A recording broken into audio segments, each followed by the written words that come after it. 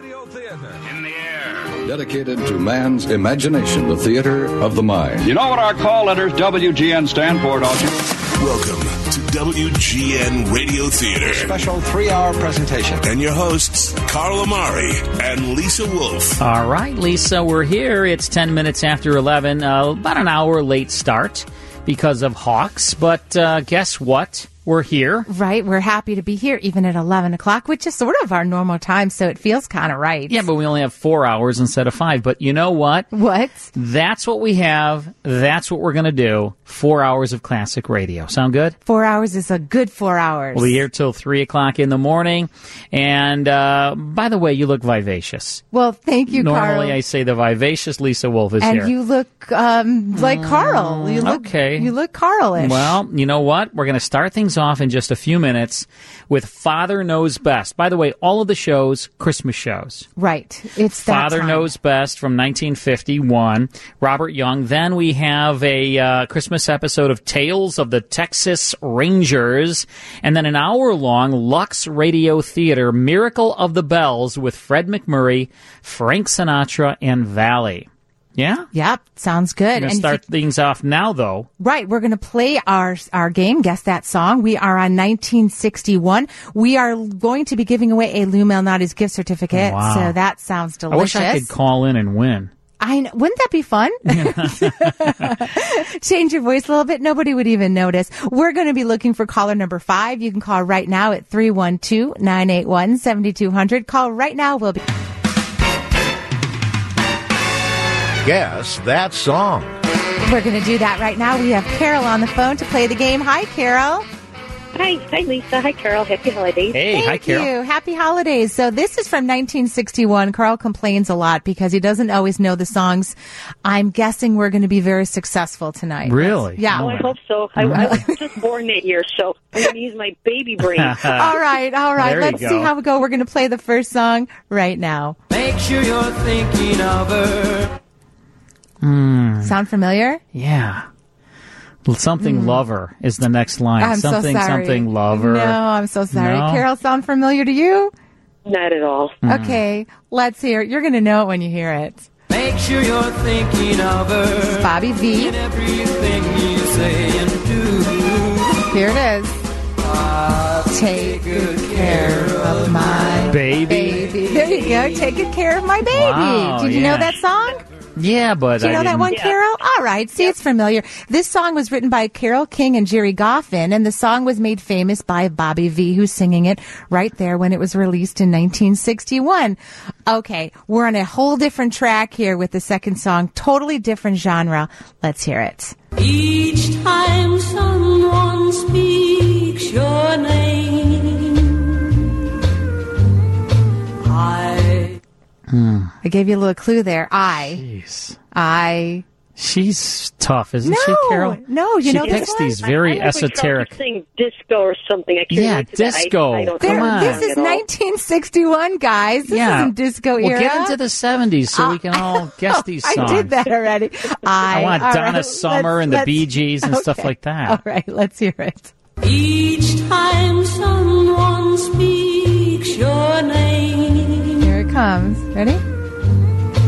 I fall To pieces. Pieces. There it is. All right, this was the first pure Is this Tammy country Wynette singer- or somebody? No, it's Patsy Cline. Oh, Patsy Cline.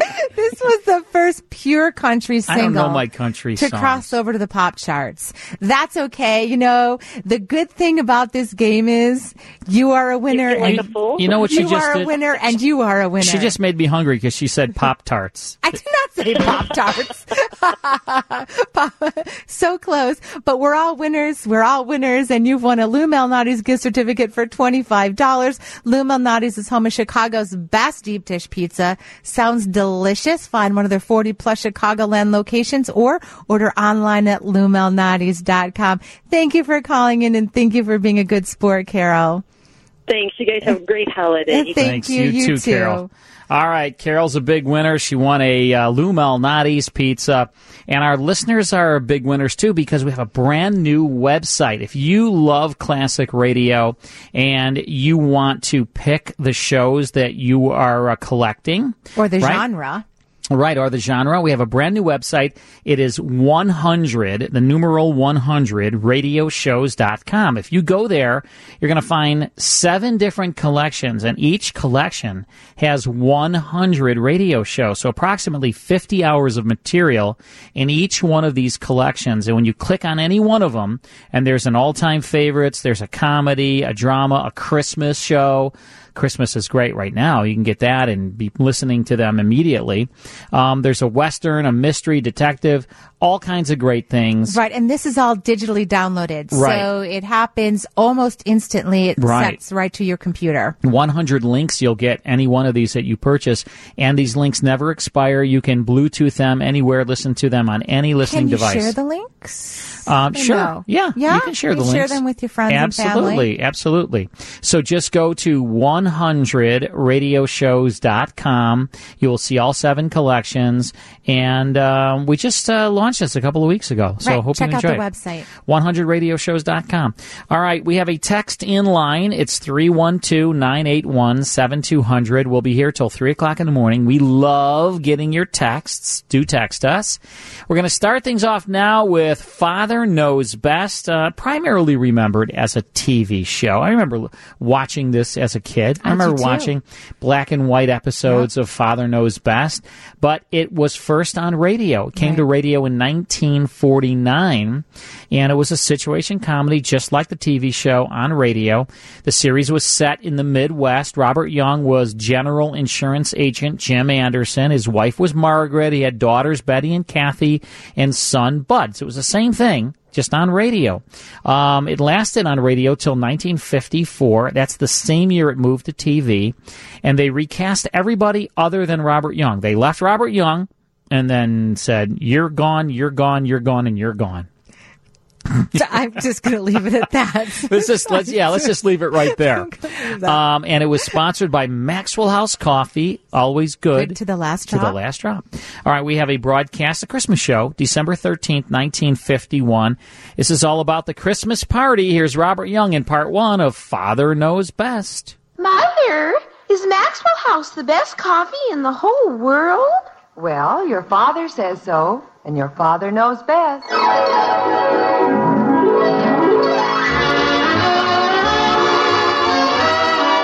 Yes, it's Father Knows Best, transcribed in Hollywood, starring Robert Young as father. A half-hour visit with your neighbors, the Andersons. Brought to you by Maxwell House, the coffee that's bought and enjoyed by more people than any other brand of coffee at any price. Maxwell House, always good to the last drop.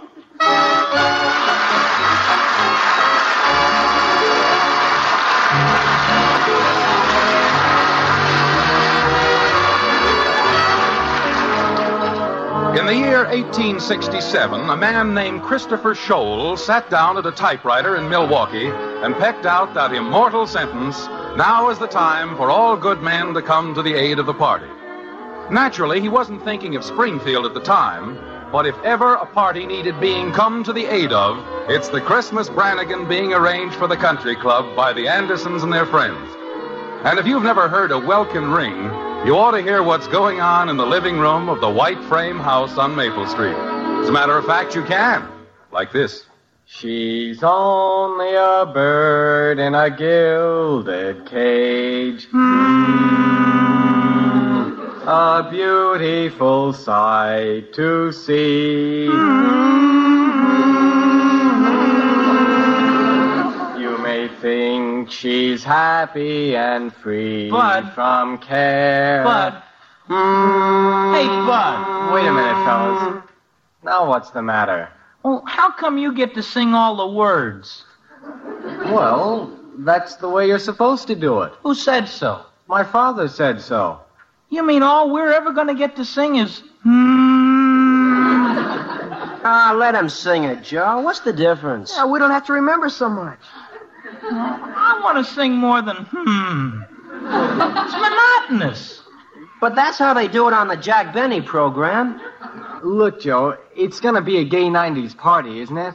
Well, I know, but... And you want the singing to sound like the gay 90s, don't you? Well, sure, but... Then why don't you stop arguing? You weren't even living when they had the gay 90s. Well, so what? Neither were you. My father was. He was? What a dope. You didn't think he was born yesterday, did you? Oh, no, but... Gosh, I didn't know that. Boy, are you knave. I'm what? Knave. That means stupid. Oh. Well, now that we got that settled... Look, Bud, my father told me... Hey, wait a minute. What does your father know about the gay 90s? Yeah, where was he born? My father? Yeah. In Philadelphia. Okay, then shut up. Let's go, Bud. Right, where were we? Let's start over. Okay. Well?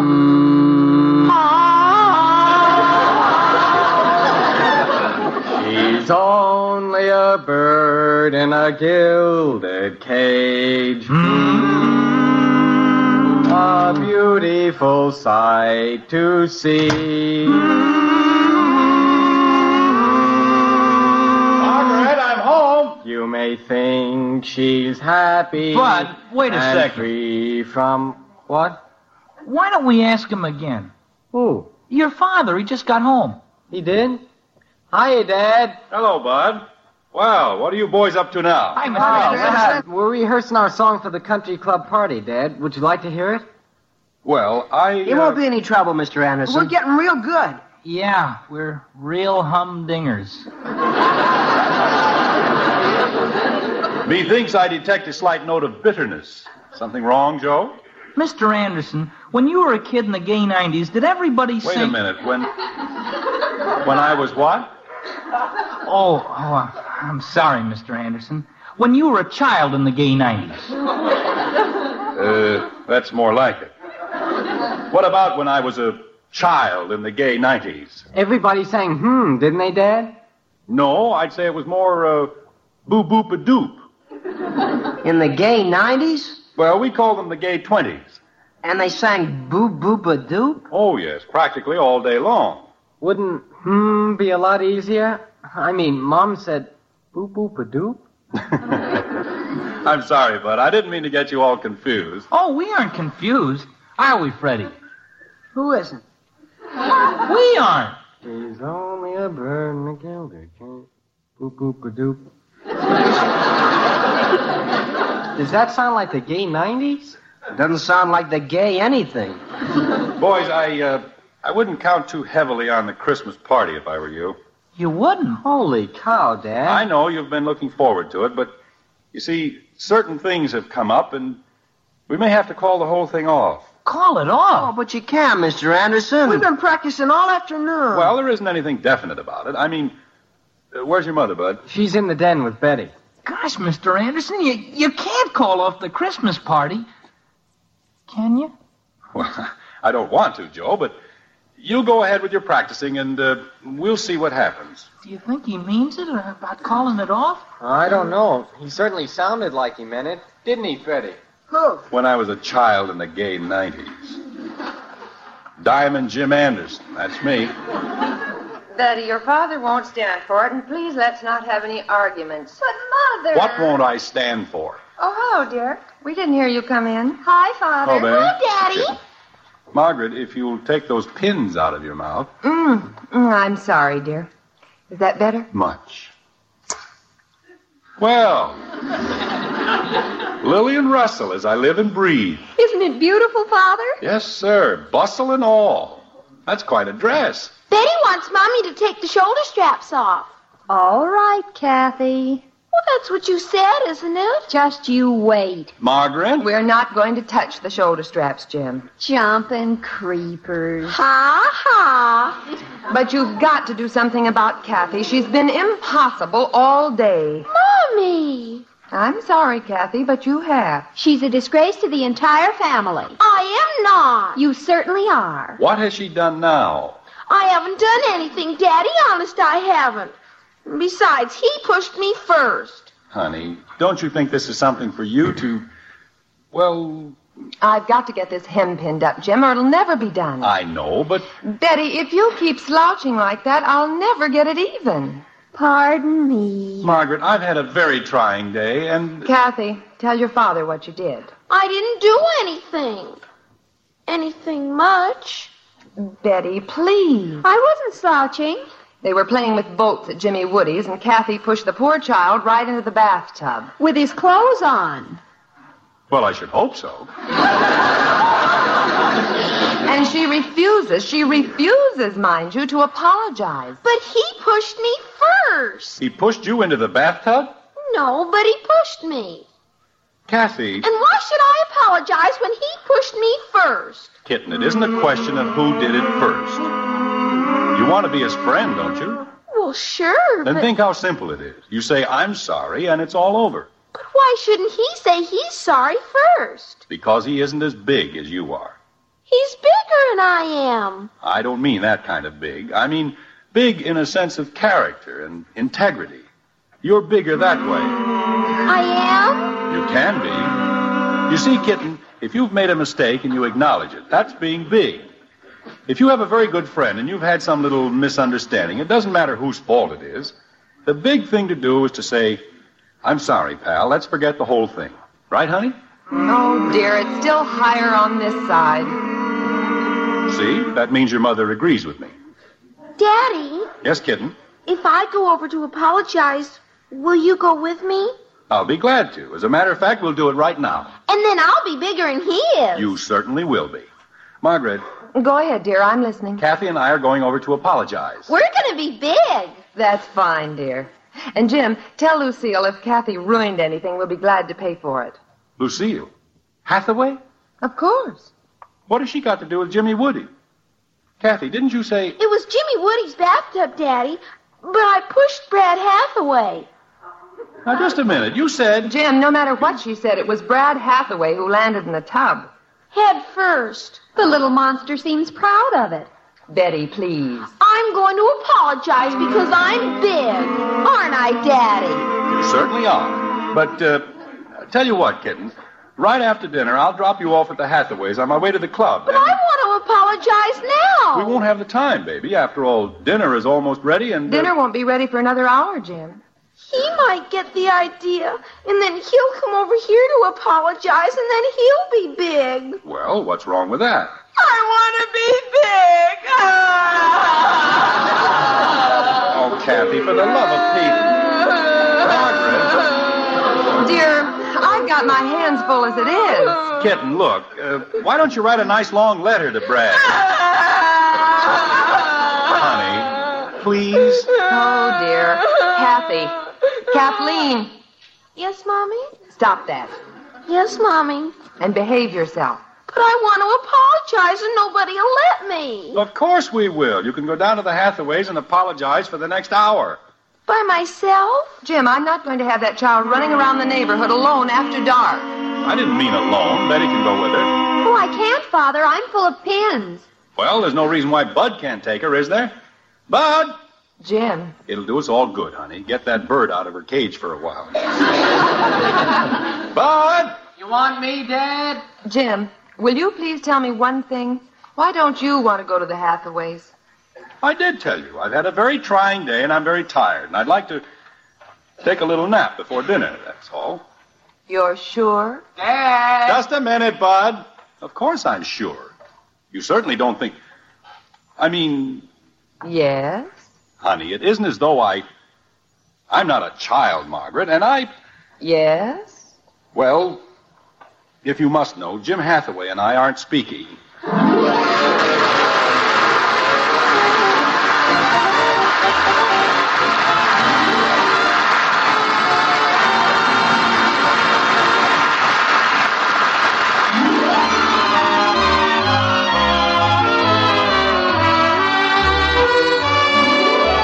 There's one thing about wives, and children too, for that matter. They just don't seem to understand that the things that happen to a husband or a father are, well, different. Arguments between children or women can be settled very easily, because after all, they're just foolish little misunderstandings, aren't they? course.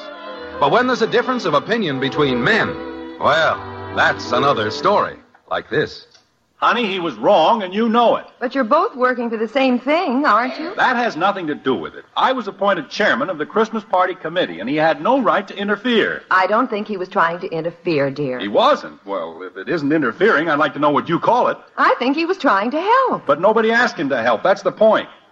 Just because he's the president of the club, he has no right to think he can run things to suit himself. Jim. The committee picked out the gay 90s theme, and everybody was very happy with it. I know, dear, but... What right did he have to come up with a Western theme? That's what I'd like to know. Well, Lucille explained the whole thing to me. She thought... Oh, she's the one. It isn't bad enough having the president interfere. Now it's his wife. Lucille was not interfering. She merely Next said... thing you know, she'll be running the Greens Committee. Jim, will you please listen? Of course. Go right ahead. Say anything you please. All right. Lucille told me... After all, who am I? I'm only the chairman of the committee, that's all. They realize that, but Lucille told me... We spent hours discussing the best possible theme for the Christmas party. But you don't have to pay any attention to us. We're only the committee. Are you quite finished? I'm sorry. Go ahead. You seem to have forgotten one thing. Lucille told me... We discussed themes until we were blue in the face. You know, people don't just pick out a gay 90s theme by accident. It took a lot of very careful thought. Jim, will you please be quiet? Now I'm not even allowed to have an opinion. I can be pushed around by Jim and Lucille Hathaway, and that's all right. But if I try to say one word, but one word... Well? Well, what? What did Lucille tell you? Oh, we're back to that old thing. Margaret, if you're going to tell me, tell me. Now? Of course. Well, if Steve Brody could jump off a bridge. Lucille Hathaway told me... Yes? Thank you. She spoke to at least a dozen wives. Now, look, honey, this happens to be a club run by and for every single one of them said they'd have too much trouble finding gay 90 costumes for their husbands, and they thought that something else would be simpler and less expensive. There, I said it, and I'm glad. Margaret, you don't have to shout at me. No? Tell me one other way I can make you listen. Be like a man. Use logic. Oh, fiddle-dee-dee. Honey, profanity will get you nowhere. Jim, Oh, what's the use? I give up. Look, I don't want you to think I'm being stubborn. Of course But what not. right did Jim Hathaway have to go over our heads and ask that the theme of the party be changed? He thought he was acting for the good of the club. This happens to be a republic, not a dictatorship. And when one man takes it upon himself to defy the very principles of American democracy, then it's high time that the people... Oh, stop it. What? Ever since they made you chairman of that silly committee, you've done nothing but make speeches. Why, Margaret... The issue is perfectly simple and clear, but you won't face it. The issue is that Jim Hathaway had no right... Gay 90 costumes are very elaborate and very expensive, and no one is going to bother making them. Jim Hathaway had no right... With a Western theme, you just throw on some old clothes and make a face like Hopalong Cassidy. That's all there is to it. May I please say something? Pray do. Thank you. Jim Hathaway had no right... Jim Hathaway had nothing to do with it. Margaret, I was there when he came in. And if you must know, the Western idea was mine. Honey, how could you do a thing like that to me? I'm sorry, Angel. But do you realize how much work is involved in making gay 90 costumes for 5 people? You made one for Betty, and it looked beautiful. That happens to be her new evening gown, and I was merely shortening it. Oh, I thought... You bought her a new evening gown? With a bustle? Bustles are back. Well, that's the logical place for them. Last week you said she didn't need a new evening gown. And this week I decided she did. Any questions? I'm all mixed up. The committee decided that... Jim, a Western theme is so much more informal and practical. Everyone agrees that it's a much more sensible idea. They do? Yes, dear. They didn't like the gay 90s idea, huh? They liked it, sweetheart, but it just isn't worth all the effort. But the committee decided that the gay 90s... Dad! The committee would have decided something else if you'd asked a few women. Besides, we've ordered $50 worth of decorations. Say, Dad, would you like to hear something? Come on in, fellas. But we're very busy right now. This'll only take a minute, Dad. Won't it, fellas? Just a minute, Bud. We changed the whole arrangement like you said, and it sounds great, doesn't it, Joe? Yeah, it's real keen. But I just told you... Line up, fellas, and we'll do it for him. Bud. It's no use, dear. We might as well hear it. You'll love it, Mom. It'll take you back to your childhood in the gay 90s. That'll be nice. Well, go ahead, Bud, and get it over with. You bet, Dad. Ready, fellas? Yeah, you bet. Okay, here we go.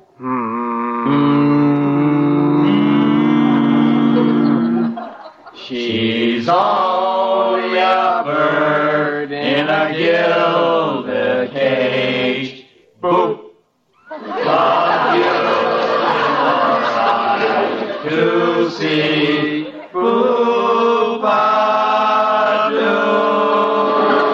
What? You may think she's happy and free from care. Boop. She's not, though she seems to be. Boop-a-doo. Jim, what on earth? I'll tell you about it later. Go ahead, boys. You're doing fine. 'Tis sad when you think of her wasted life. Boop. For you cannot make with age. Boop-a-doo. And her beauty Was sold For an old man's gold. boop. dupe. She's a bird in a gilded cage. Boop, boop, boop, a doop.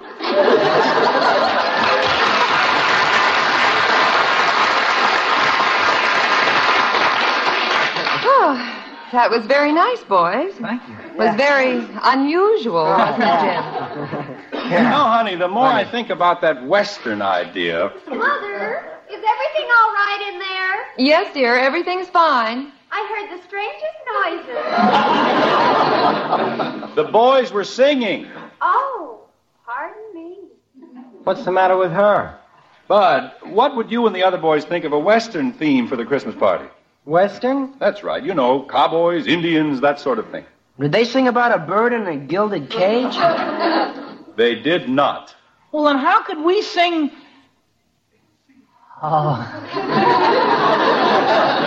Yes, sir, I think the Western theme is a very good idea. Fellas, let's go back to the living room. What for? I've got an idea about how we can do Home on the Range.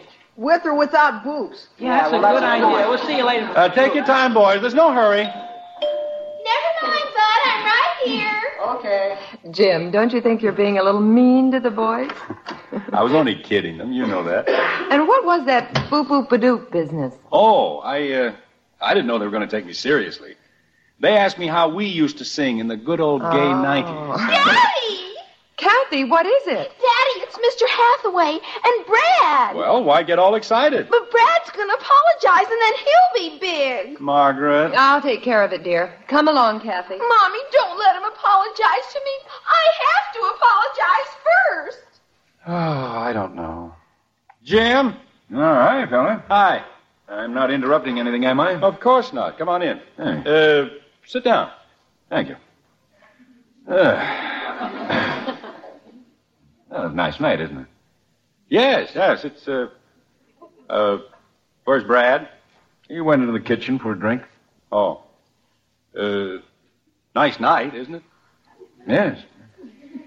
Say, Jim. Well, I guess we ought to take turns. Yeah, it certainly looks that way.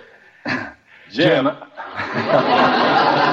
This is getting to be a habit. Look, I just want you to know that I'm sorry about, well, our little misunderstanding. So am I, and it was pretty silly, wasn't it? It sure was. But I've notified the committee that we'll follow your gay 90s plan. Wait a minute. You had no right to do that. Well, why not? I've decided you were right, and we ought to have the Western theme. But we can't. Why not? I've already told the committee. You had no right to tell the committee. I'm the chairman. Now, look, Jim, Lucille went out and bought a whole gay 90s outfit, and if you think I don't care. She bought 12 of them. You had no right going over my head. But the gay 90s was your idea. And the Western was yours.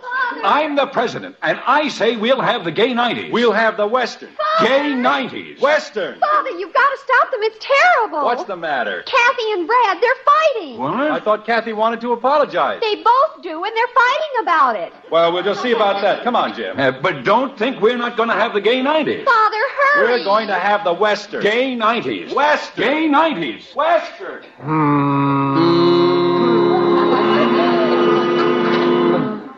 Home, home on the range, where the deer and the antelope play.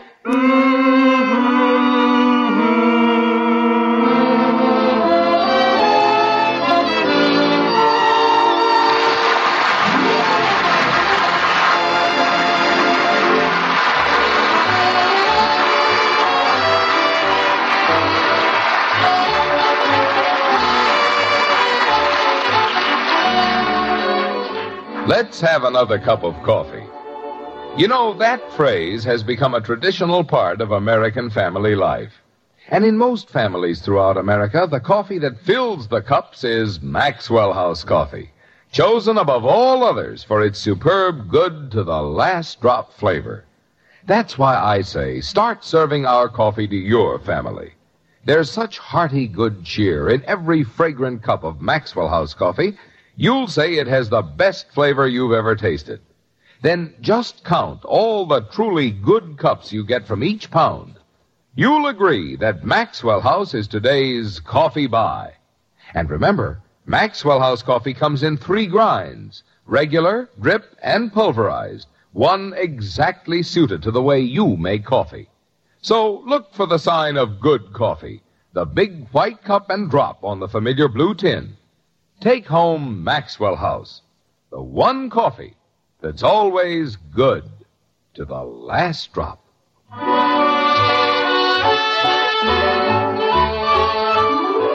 It's sometime later, and the Christmas party at the Springfield Country Club is mercifully a thing of the past. Now it's after midnight, and the Andersons are on their way home, happy and definitely exhausted, like this. Well, that was quite a party, wasn't it? Yes, sir, it sure was. Best party we've ever had, that's what it was. A gay 90s Western. How about a little close harmony, honey? Mom's asleep, Dad. Oh. Betty? She is, too, and so's Kathy. Well, looks like we're the only live wires in the crowd. You said it. Let's try, Down by the Old Mill Stream. Okay? Okay. Here we go. Down by the old mill stream. But hold it. It doesn't sound right if we both take the harmony. Tell you what we'll do. I'll carry the melody the first time through, and you'll take the harmony. Then we'll try it again, and we'll switch parts, okay? Here we go. Down by the old mills. Bud.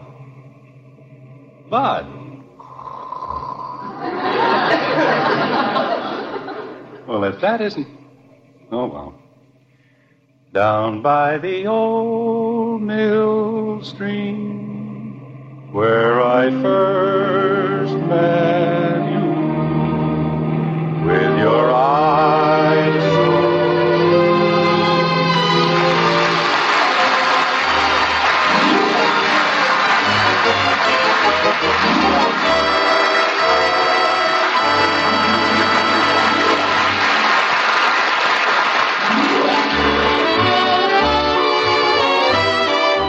Join us again next week when we'll be back with Father Knows Best, starring Robert Young as Jim Anderson, with Roy Bargy and the Maxwell House Orchestra. In our cast were Ted Donaldson as Bud, Gene Vanderpyle, Rhoda Williams, Norma Jean Nilsson, Bill Johnstone, Gil Stratton Jr., Tommy Cook, Johnny McGovern, and yours truly, Bill Foreman. So until next Thursday, good night and good luck from the makers of Maxwell House, America's favorite brand of coffee. Always good to the last drop. Father Knows Best was transcribed in Hollywood and written by Ed James.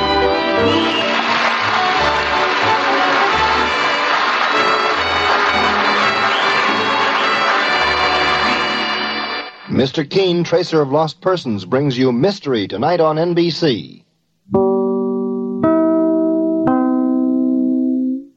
That is Father Knows Best, a broadcast from December 13th, 1951. Robert Young starring a Christmas show that was originally sponsored by Maxwell House Coffee, and a lot of fun. Good to the last drop. Yeah, I'm drinking some coffee right here. I see that. You need some coffee. Lisa takes a nap. She naps. Well, I nap during the day. And I have to stay up. Well, wait a second. When these classic radio shows are on, she sleeps in the corner. That is incorrect. In a fetal position. Carl has a vivid imagination. And I have my coffee, I'm paying attention. Because Shante Garth, our producer there, she's giving me cues and things, and Lisa's she's giving me cues and things too.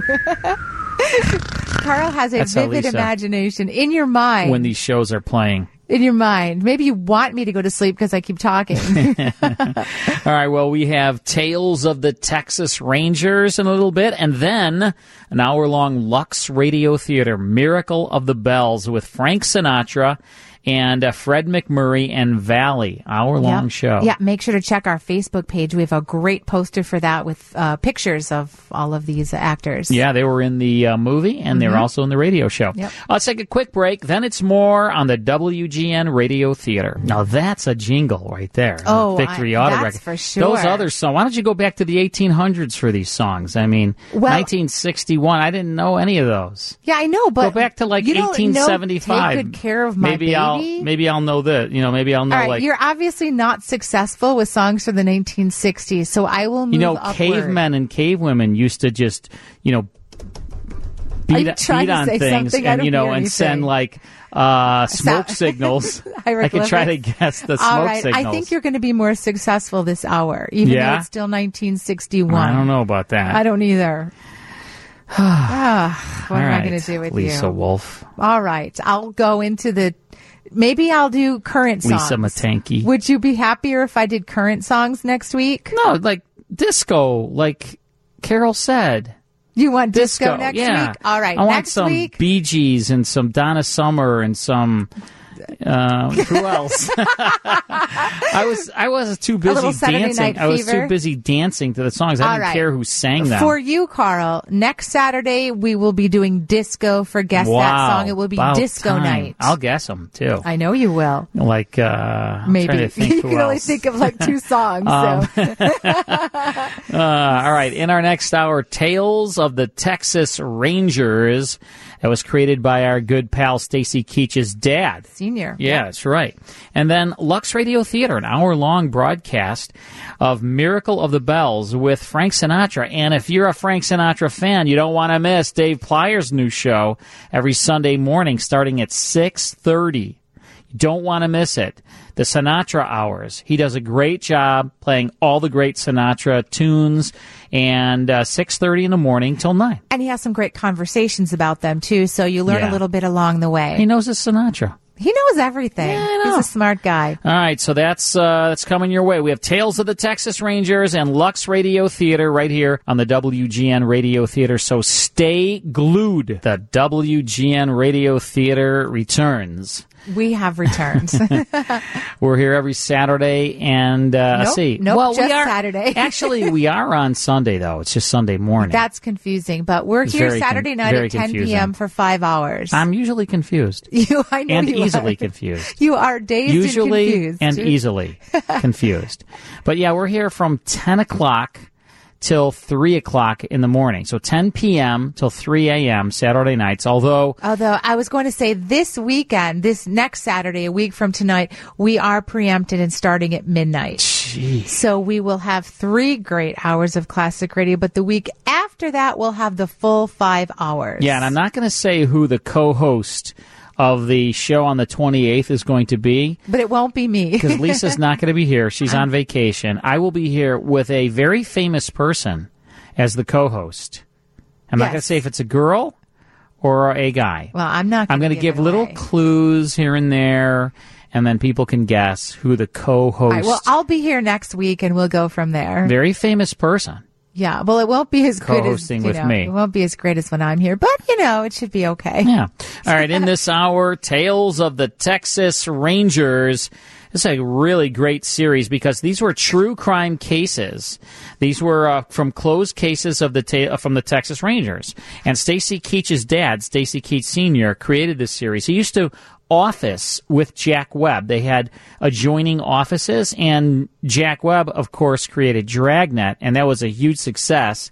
And then Jack said, hey, you should do something like Dragnet. And he was like, how about with Texas Rangers? And so really it's like a lot like Dragnet, but it was with the Texas Rangers, and they got a big name in Joel McCrea to star as Ranger Jace Pearson. So we'll have an episode for you in just a bit. And but then first... oh, yeah. But a little later, then it's Lux Radio Theater. Right. Right, but first we have Guess That Song. Okay. And we're having a little trouble. From the 1870s? You're having a little trouble with the 1960s. So next weekend, I have agreed to do disco. Okay. But tonight, you're going to have to pull yourself back to 1961 for these next two songs. Okay. And I feel really good that you're going to know this. I know I always say it, but both of these songs... I'm glad you feel really good about it. I feel really good that you're going to know these. Both of these songs are extremely popular and are just top songs that you absolutely will know. Mm-hmm. Okay. We're going to be giving away a Lou Malnati's gift certificate, and we're looking for caller number 6. You can call right now at 312-981-7200. 1961. We'll be right back. Guess That Song. We have Nancy on the phone. Nancy, I really need you, okay?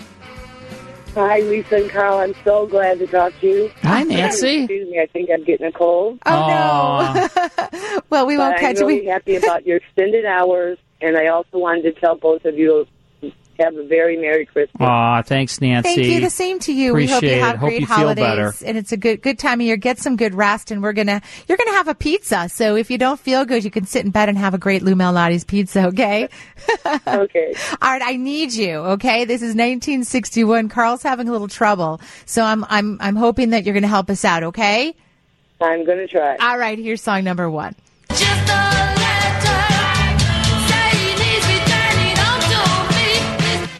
All right. She know knows that it. one? Yeah, she knows it. Is it Mr. Postman? Yes. It's Carl's like, yes. Carl has no idea what he's talking about. Let's hear it. This is the Marvelettes. Mr. Postman. Yeah. So Marvin Gaye played the drums on this song. He was 22 at the time and trying to break into the business. Wow. Yeah. Okay. So far, so good. We've got another great song. You listen up too, Carl, but I've got faith in Nancy. Let's do this. Well, I guess if you said so, I then have to pack my things and go. All right. Do you know that one? Hit the road, Jack. Hit the road, Jack. Yeah, Ray Charles. Let's hear it. Well, I guess if you said so, I then have to pack my things and go.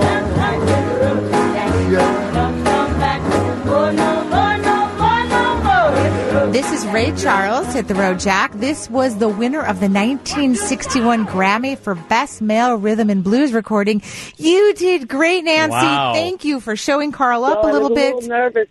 I was a little nervous because I was only 11 years old.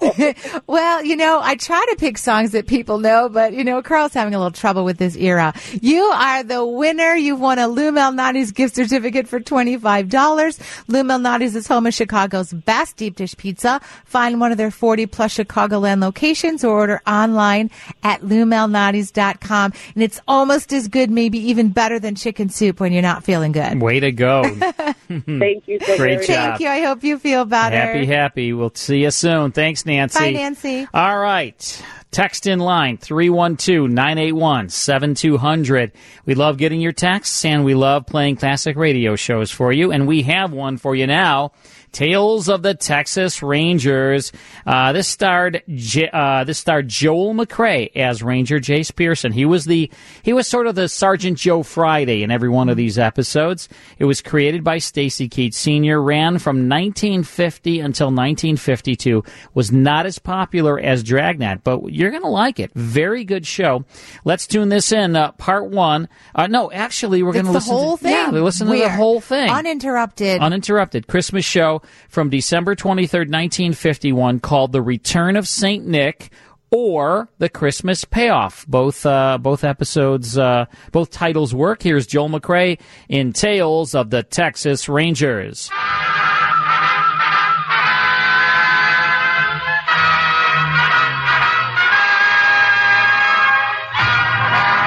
Of the Texas Rangers, starring Joel McCrea as Ranger Jace Pearson. Another authentic reenactment of a case transcribed from the files of the Texas Rangers.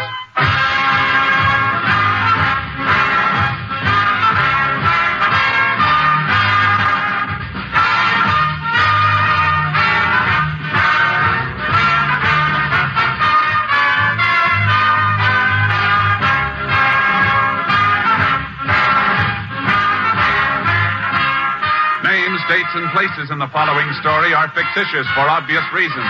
The events themselves are a matter of record.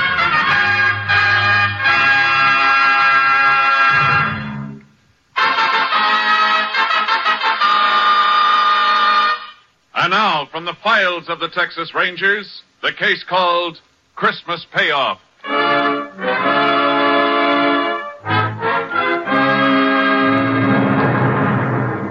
It is 4 p.m. on the afternoon of December 25th, 1940, in the small West Texas town of Rockfield.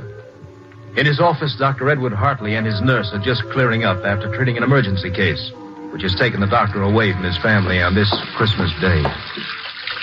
Doctor, before I leave, would you like me to stay? Alice, I would just like you to scoot on home where you should have been hours ago. And what about you?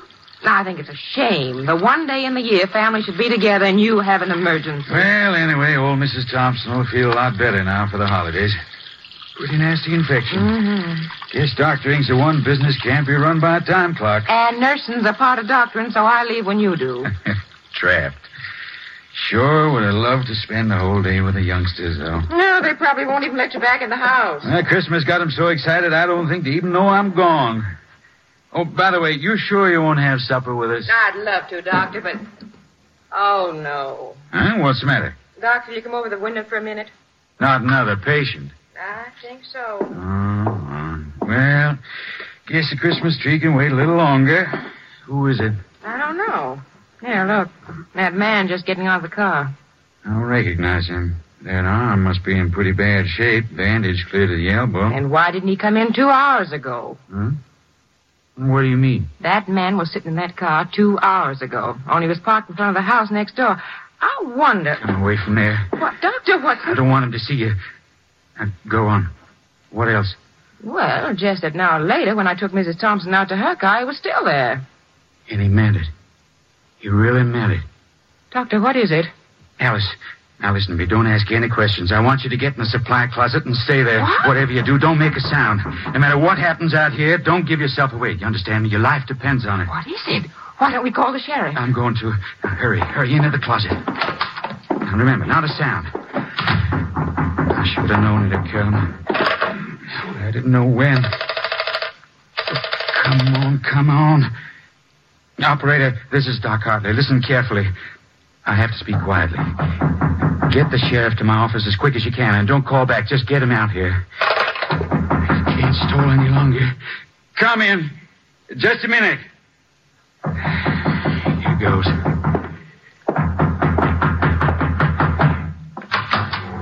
Yes? You Doc Hartley? That's right. Well, can I come in? Oh, of course, come in. No, that's the supply closet. My dispensary is this way. Now, if you'll just get up on the table. Would you like to lie down? More comfortable for that arm. I'll sit. That's a lot of bandaging. What did you do to that hand? Think maybe I sprained it. You're the doc. Suppose you tell me. Always work this slow, Doc? Oh, I'm sorry. Where's your nurse? She's gone home a long time ago. Not even supposed to be working today. This is Christmas, you know. Yeah, I know. Why don't you pull the last of the bandage off, Doc? Don't you want to see my hand? I know what's in it. Then I'll do it myself. There. See? There's your Christmas present, Doc, in my fist. Nice 38. Don't you want it, Doc? Why are you doing this? Why? Maybe I shouldn't give it to you. You guessed what it was, spoiled my surprise. Nah, you look like a nice guy. I'll give it to you anyway. Look at me, Doc. You know what it's for. You get your... Merry Christmas, Doc.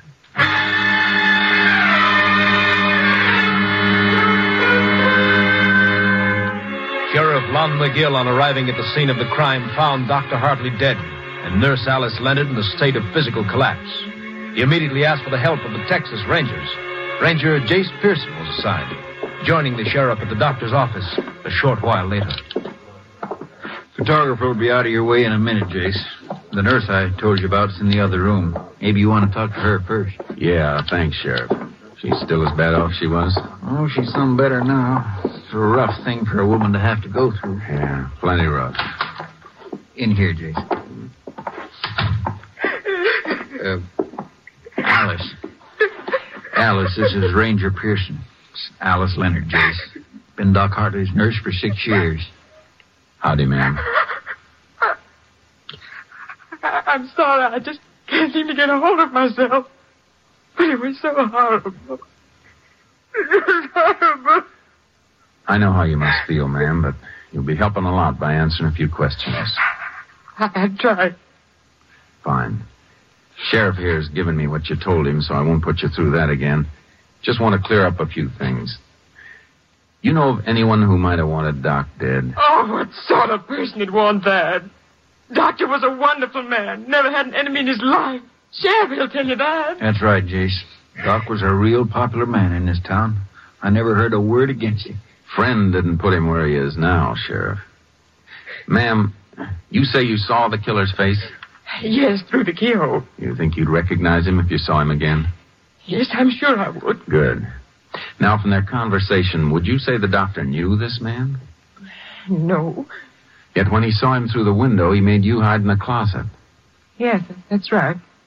He say anything at all about the man? No. Wait, I remember now. He said something about... He meant it. He meant it? Yes. What is it, ma'am? I just remembered something, a note. What note, Alice?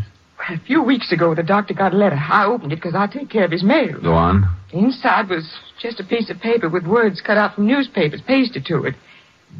It said the payoff is soon. What did the doctor say when he saw it? Well, he just laughed, said it was some sort of joke. But I caught him sitting and staring at it a few times after that. You know where that letter is? Well, I think it's in his desk. Miss Leonard, you remember anything about the car this man drove? No, just that it was black, a sedan. Oh, and the front fender had a big dent in it. I remember I could see it from the office window. I think that'll do for now, ma'am. You go home and try and get some rest. Tell the deputy I said to drive you home, Alice. I will. I hope you find the man who did this. I hope you find him. Oh, poor woman. She was mighty fond of the doc, Jace. Must have spent some bad minutes in that closet. Yeah, the doc had a couple of bad minutes, too, Sheriff. The photographer must be finished in there by now. Let's take a look.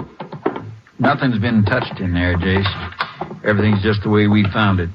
Thought you'd want it that way. Thanks, Sheriff. Let's have a look at the doc. I'll just whip the sheet off him here. He shot at close range, all right. Powder burns. The angle of the shot seemed to bear out the nurse's story. Ballistics will fill us in later. Let's have a look at this desk. Okay, Jace? Well, there's not much on this side, Jace. What's the matter? Drawer full of Christmas candies. That'll be a nice Christmas for those poor kids. Hey, wait a minute, Jace. I think this is what you want. And that's it. The payoff is soon. No envelope with it? I reckon Doc threw that away. It'd be a tough one to trace. Cheap paper, the message in newspaper captions. And it's used a lot for blackmail because it's so hard to run down. Well, where to now, Jace? Has the doc's wife been told about this yet? No. Been holding off. I sure don't relish it none. Those kids and all. Let's tell her together then, Sheriff. It's a little easier that way. Thanks, Jace. Anything more we can do here? No, but before we go, I want to check on that black sedan with a smashed front fender. See if it's on the stolen car list. Sure thing. If you can spare a couple of deputies, Sheriff, I'd like them to do a house-to-house on this street. Maybe somebody else got a look at that car or the killer. It's a good idea, Jace. There's not much to go on, is there? There's enough. They always leave enough.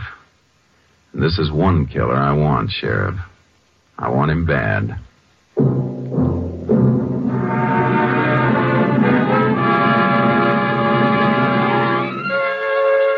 A black sedan with a smashed front fender was on the stolen car list. We finished our calls and left.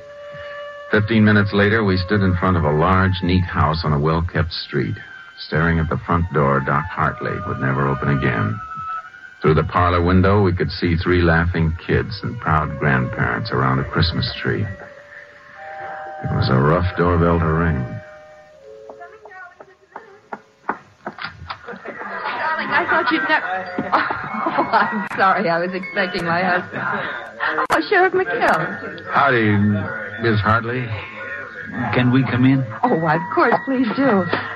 I imagine you want to see Ed. I'm sorry. He had an emergency, but if you like, I can... Mrs. Hartley, this is Ranger Pearson. Howdy, ma'am. Hello, Ranger. Pleased to meet you. Ma'am, can we speak to you privately? I mean, in another room, away from them. Of course. Come in here.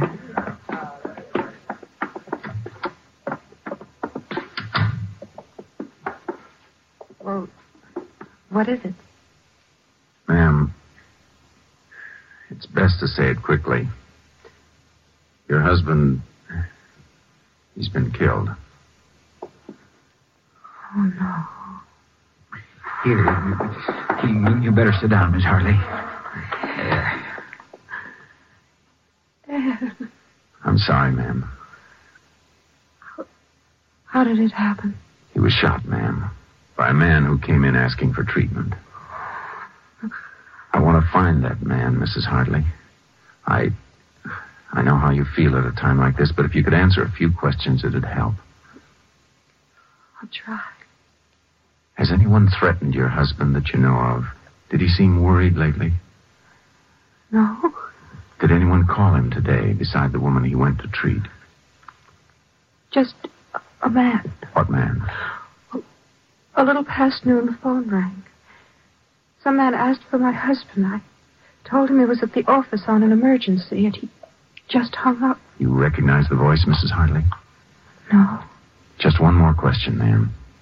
Do you know of anyone who had a grudge against the doctor who'd have wanted this to happen? No. Nobody. Nobody except... Except who? Oh, I was thinking of that man, the one he sent to prison. Sent to prison, ma'am? I think I can explain that, Jace. You mean that Nixon thing, Miss Hartley? Yes. Well, it happened a couple of years back, Jace. A fellow named Al Nixon robbed the payroll of a gas cracking plant about 40 miles from here. Shot during the getaway, though. Came through here and forced Doc Hartley to treat him at gunpoint. You know what kind of stretch they gave him, Sheriff? No, I don't remember. You see, that was before I was sheriff. I was living at the other end of the county then. Well, anyway, seems Doc somehow sneaked a phone call while he was treating Nixon, and the police got him. Isn't that right, Miss Hartley? Yes. They sent him to Huntsville. Mrs. Hartley, I'm sorry to put you through this. We're going to leave now. Is there anything we can do for you? Nothing. There's nothing anyone can do. How will I tell the children?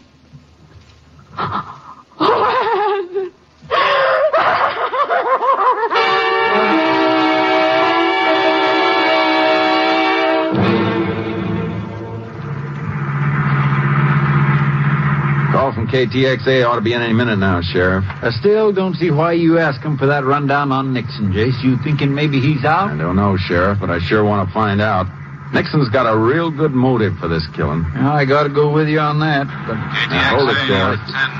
That's KTXA to Unit 10. Unit 10 to KTXA. Go ahead. Have information you requested. Al Nixon, sentenced life term, Huntsville Penitentiary, December 1937. Money from gas cracking plant payroll never recovered. 10-4, Unit 10 clear. PDX Elston. Well, that kind of kills that, don't it, Jace? Man with the best motive of all is serving life at Huntsville. It's still too good to pass by, Sheriff. What do you mean? Look, Nixon may be in Huntsville for life, but that doesn't change his motive. It's still good. So good I want to see him. I'm going to Huntsville in the morning.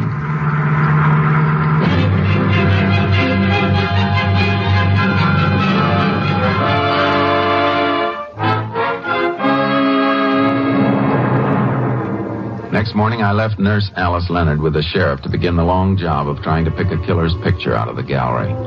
Then I headed for Huntsville. I wasn't in the visiting room 5 minutes when Nixon was brought in. A brutal-looking little man who shuffled forward and sat across the table from me, waiting for me to talk. My name's Pearson, Nixon. Ranger Pearson. What do you want, a medal for remembering your name? I want some answers. And if I don't give them to you, you'll have me arrested, huh? You remember Dr. Hartley, Nixon? Yeah, I remember him. Look around. Ain't this good reason to remember him? He didn't put you here. You put yourself here. Hartley put me here. Oh, but don't you worry a head about me, Ranger. I'll make out. Yeah, you worry about Hartley. Hartley's dead, Nixon. You mean that? He's dead. Shot to death.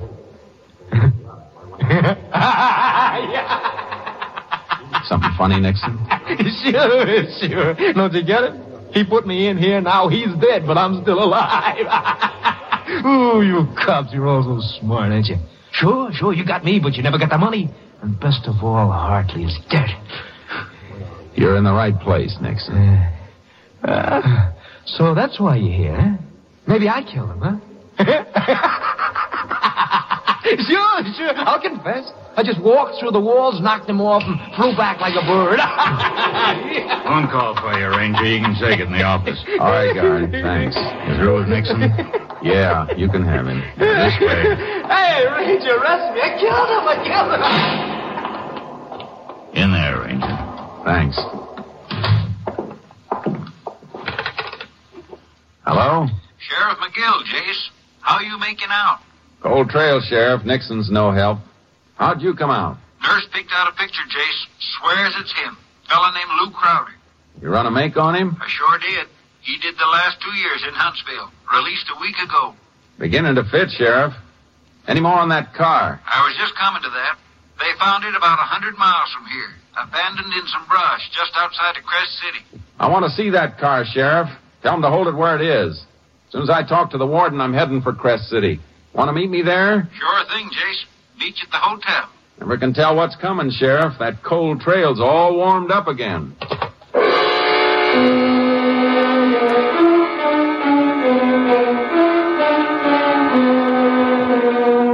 I had my talk with the warden and then met the sheriff in Crest City.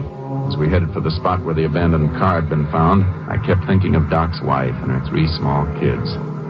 I was getting closer to a killer, and I liked it. No, I don't know, Jason. No matter how I figure it, there's always a couple of loose ends. Well, then try this, Sheriff. Al Nixon is due in life for a payroll robbery, and he's convinced it's Doc Hartley's fault. Now, that payroll was never found because Nixon hid it someplace before they got him. Yeah, I follow that far, Jace. In Huntsville with Nixon was Lou Crowder. Now, Nixon knew he wasn't ever going to get to use that money, so suppose he made a deal with Crowder. Crowder could have it if he killed Doc Hartley. But what was to stop Crowder from just digging up the money and not killing the doc? Well, Nixon's too smart for that, Sheriff. Probably set it up so he'd let Crowder know where the money is after he was sure of Doc's death. It figures all right. But how would he let Crowder know? By letter, Sheriff. The warden told me Nixon's already written Crowder 3 times. What good would that do? All mail coming out of Huntsville is censored, Jace. I know, but the 2 men had plenty of time to rig a code when they were together in the pen. Then a letter could be the answer. That's right. Yeah, the highway patrol car up ahead must be where the car is. Yeah. Yeah, this is it. Howdy, fellas. There's a car, Jace, just behind this brush. Jace, even if your figuring's right, What do you reckon this car is going to tell us? Just one thing, Sheriff.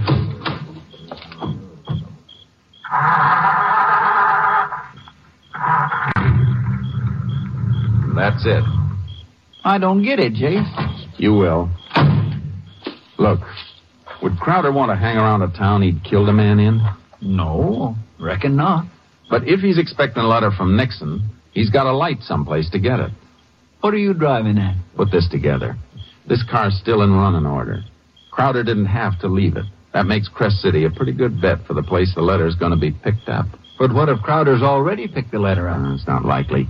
Nixon didn't even know about the killing until I told him today. He'd want to be sure before he paid off. What if Nixon double-crosses Crowder? Suppose he don't send the letter telling where the money is. He'll send it, Sheriff. I got a good look at Nixon's face when I told him Doc was dead. He'll send it.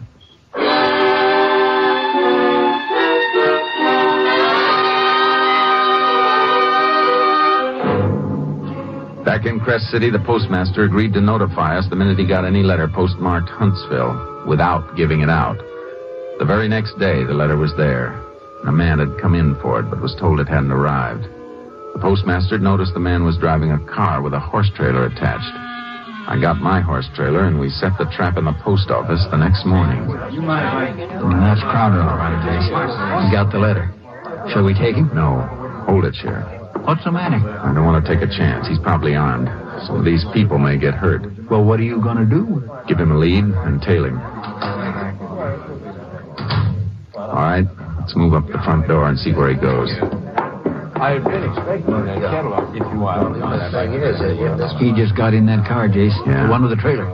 He's pulling out. Come on. You reckon he'll head straight for that money? Yeah, there's no doubt about it. He's not pulling that horse trailer for nothing. He must be heading someplace he can't use a car. It's all right with me. We'll get him, Sheriff. Wherever he goes, we'll get him.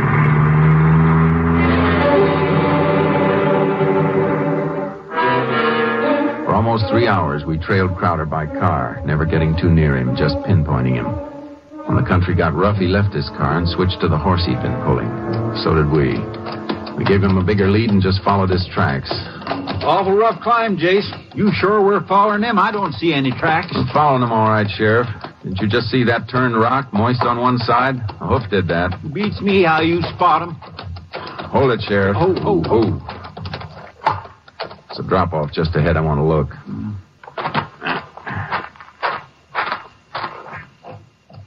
See anything, Jace? Shh. Hold it. He's just over the drop, about 20 feet. Is he digging, Jace? Better than that, Sheriff. He's found it already. Now, look, Sheriff, he's in a dead-end canyon. I'm going down after him. You cut along this ridge and close in from the base. All right, Jace, but be careful. Come on, boy.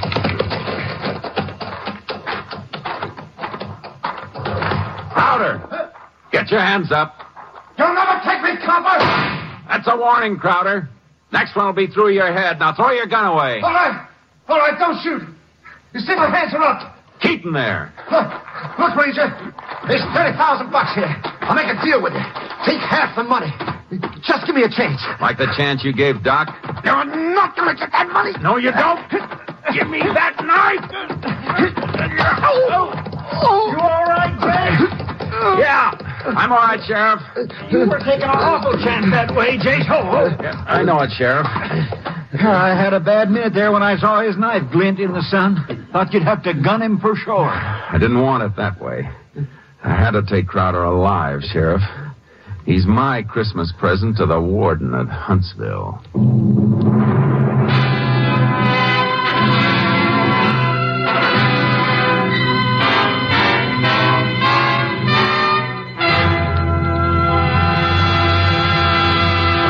In just a moment, we will tell you the results of the case you have just heard.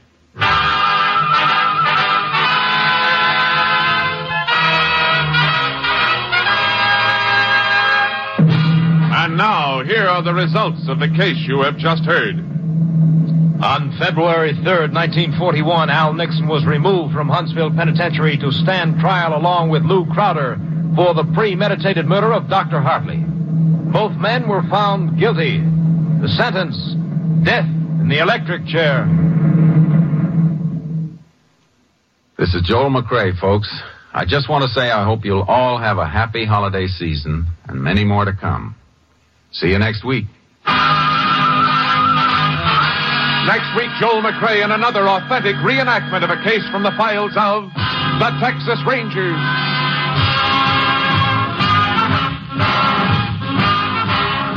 The cast included Tony Barrett, Lillian Bayeb, Whitfield Connor, Lou Krugman, Michael Ann Barrett, and Parley Bear. Technical advisor was Captain M.T. Lone Wolf Gonzalez of the Texas Rangers. This story was transcribed and adapted by Anthony Barrett, and the program was produced and directed by Stacy Keach. Hal Gibney speaking. Next, it's The Big Show. All this and Tallulah 2 on NBC.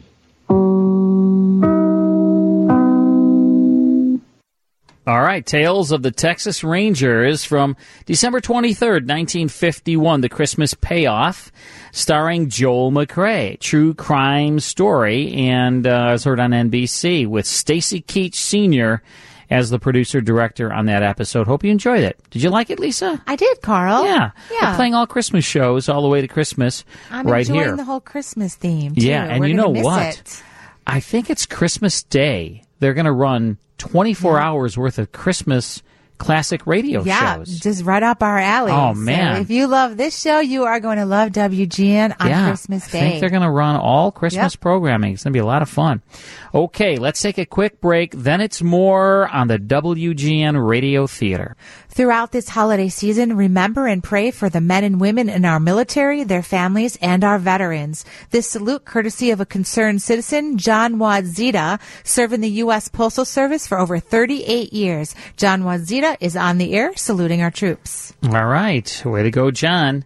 And I do like saluting our troops. And you know what, Lisa? What? Christmas is right around the corner. I know. I can't believe it. And we exchanged gifts. We did got that some tonight. gifts. Oh, man, Lisa. Carl. I like my gifts. What did you get, Mike gave me a gift card for dinner and a movie. Right. And I'm trying to think. I really want to see the new Clint Eastwood movie. That sounds. Yeah. I wanted to see, okay. You know how okay. What?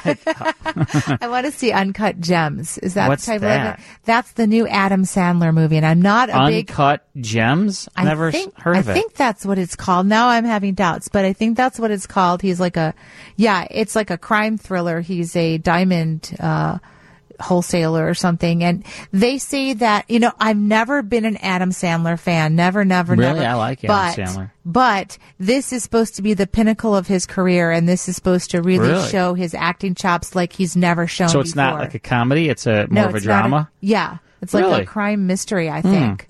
Now I'm gonna look and make sure that's the title of it. I'll tell you the best Adam Sandler movie of all time. Well, you ready? Then you haven't seen this one yet. Wait, you ready for this? Don't mess with the Zohan. Yeah? Have you ever seen that? No.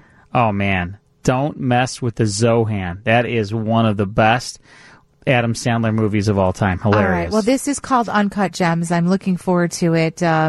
So there you go. That's so the it's next a movie. drama. I think it's like a crime thriller. Wow. Yeah, it's All going to be right. great. It's going to be one of the big Christmas movies that's going to garner a lot of attention. The new Clint Eastwood movie is coming out, or it's out. Yeah. Richard Jewell. Yep. I want to see that. I just watched That the looks trailer great. for that I mean, today. pretty much anything he does is so good. I watched, you know what I watched last night on demand is that new Jennifer Lopez, not new, just the Jennifer Lopez movie that she was nominated for a Golden Where she's Globe. a stripper? Hustler. Yeah. Yeah. How was it? It's just okay. Just all right? Yeah. I like Jennifer If Jennifer, Lopez, she but- listens to the show, Well, she's a great singer and dancer and actor, but it wasn't my favorite movie. She's a big fan of classic radio. Well, I'm so glad to hear that. She loves this show. Well, I loved her movie.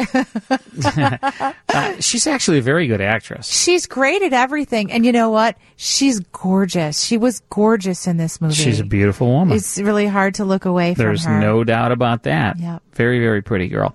But she's not going to go on the cruise with us. Well, how do you know? Did you invite her? I asked her. Her and Did you? A-Rod are busy that week. Alex. Yeah, her and A-Rod are busy that week. Okay. August 1st, 2020. Right. We're all going on a cruise, Well, who folks. is we all? Is she coming or is she not coming? No, she's not. All right. But we're going to be there, and a lot of our listeners are going. Well, we're going I'm to going to be Bermuda. there. Yeah. So, folks, if you have, you're going to go on vacation anyway, so why not come with us to Bermuda? Well, not everybody goes on vacation, but this is a really special vacation because it's all on the cruise. So you can spend as much time on the cruise with the entertainment and the food and the cocktail parties and the classic radio fun, or you can get out and explore Bermuda or do a little bit of both. So it's really very self-contained. 2 islands out Two there. islands, St. George and Hamilton. We're going for 7 nights, and it goes on Oceania Cruises, and it's called Insignia. You can check it out. We're working with a travel agency who got us a really special rate. I'm going to give you their number. Give them a call. Ask them all the questions, and we hope that you'll join us. Their number at Keen Luxury Travel is 800-856-1155. What's it again? 800. I'm writing it down. I bet you are. 1-800. Okay, you're slow. 1-800. I didn't say 1, but 800-856-1155. 856. You're confusing me. 1155. You got it. Or you can just go to WGNradiotheater.com. That's our official website. And scroll down, and you will see the banner. Right? Click on it. And You know get what I was more looking at information. today? I was looking at our Facebook page, and I don't do Facebook. You know that. I know that. But I was looking at our I Facebook do. page, and we have like almost 4,000 Facebook friends. Right. And I think that's pretty darn good. Well, you know what? I've been working really hard at, keeping up to date and posting and responding to our listeners and really keeping it as a way that you can stay in touch with us and know what's going on at the radio show. So do us a favor. Do us a real big favor, folks. If you are a Facebook person, if you go on Facebook, go to our Facebook page. We would really appreciate it if you'd like us. We'd like to build our likes, but 3,800 people is pretty good. And it's, like I said, it's a really good way also to communicate with us. Yeah, help us build our Facebook. I always write back, and it's a great way to check out our schedule, any last-minute changes. You can check out our fun facts, see some photos. So just go to Facebook and search WGN Radio Theater, right? Right. Yeah, and please like us. Let's build our likes a little bit. All right, in our next hour, we're going to tune into the first half of an hour-long Lux Radio Theater presentation of Miracle of the Bells. That's going to be great. We'll listen to it in 2 parts because it's an hour-long show. And Fred McMurray, Frank Sinatra, and Valley star in it from the movie. So don't miss it. Stick around right here on WGN. All right, 1:08 in the morning, and thanks for staying up late with us. We're here till 3 a.m., playing all your favorite classic radio shows. We're on the air Saturday nights, 10 p.m. until 3 o'clock in the morning, unless there's sports and we get preempted. And that happens once in a while. But our regular time slot, 10 p.m. till 3 o'clock in the morning, 5 hours, Saturday nights. And if we are preempted and starting late, we always post that on the I always post it on our Facebook page. So that's the best place to go and check and see what our schedule is for the weekend. All right. So in this hour, we're going to have the first half of an hour-long Lux Radio Theater Christmas story, Miracle of the Bells, starring Fred McMurray, Frank Sinatra, and Valley from 1948. We will play that hour-long show in 2 parts, 2 uninterrupted parts. So we're going to have a half hour in this hour and then a half hour in our next hour. Right. And you can check out our Facebook page. And the fun fact is a big poster for the movie, which had the same actors as in the radio show. Yes, they did. So before that, we are going to play our game and guess that song. And we have moved on to 1962, the year before you were born. So you're safe on this one. Yeah.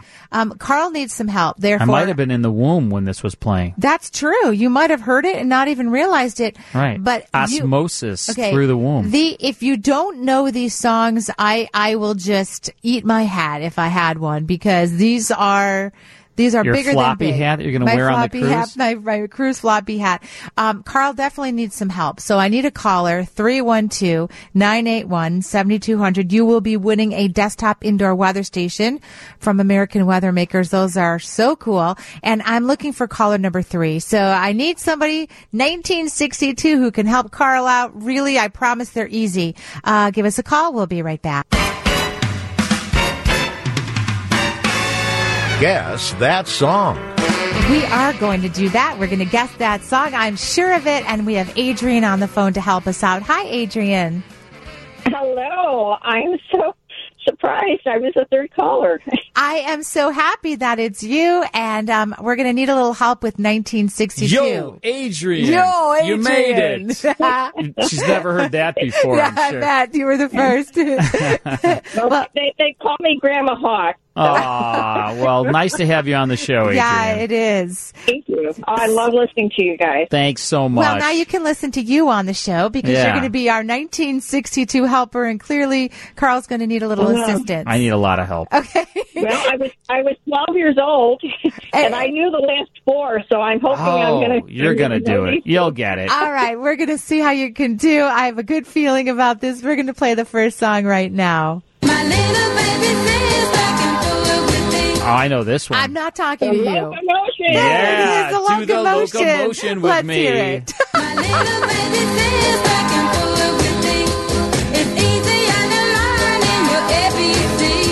So come on and do the locomotion with me. There we go. So this is Little Ava, but in 1974, which is the one you're thinking of, this became a #1 U.S. hit for Grand Funk, who did a rock version of this song. Oh, yeah. Oh, good, Adrian. Way to go, Adrian. Okay, we've got one more to go. Pressure's on. Here we go. I'll always be true. Love me, dear. There it is. Yeah, Let's hear she it. knows it. I'll always be true. So please Love me too. Carl's singing a little bit like Elvis.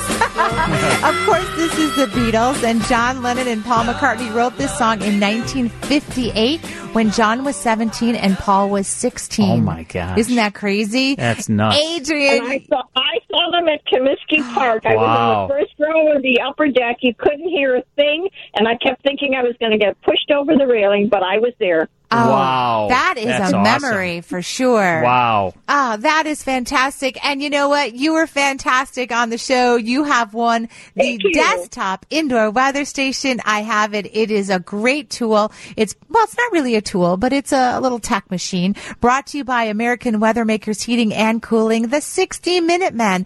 Visit AmericanWeathermakers.com. You will love your weather station. And thank you so much for being such a great player with us this Way morning. to go, Adrian. Oh, thank you so much. Thank you, and Adrian. I love listening to you guys. Aw, thank you. Thank you. It's so nice All to right. talk to you. Merry Christmas. Happy holidays to you. All right. She's a big winner. And, so we're going to listen to some Lux Radio Theater I now? think so. That'd be great. We're going to All do right. that in this hour and the next hour. All right. Lux Radio Theater, Miracle of the Bells, Fred McMurray, Frank Sinatra, Valley. Let's go back to May 31st, 1948. Here's the first half, uninterrupted on the Lux Radio Theater. Lux presents Hollywood.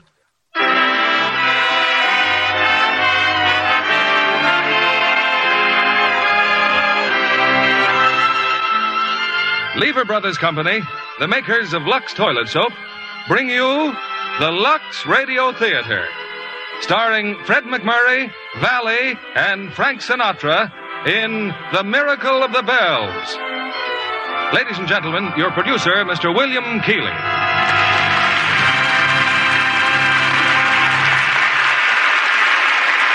Greetings from Hollywood, ladies and gentlemen.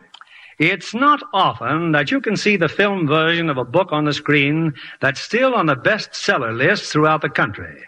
And it's not often that we can broadcast the screenplay of a story that's still being read in thousands, if not millions of homes. But such is our good fortune tonight with Lasky McEwen's current film production of Russell Janney's book, The Miracle of the Bells. And we bring it to you now with 3 great stars. Fred McMurray as Bill Dunnigan, Valley as Olga, and Frank Sinatra as Father Paul.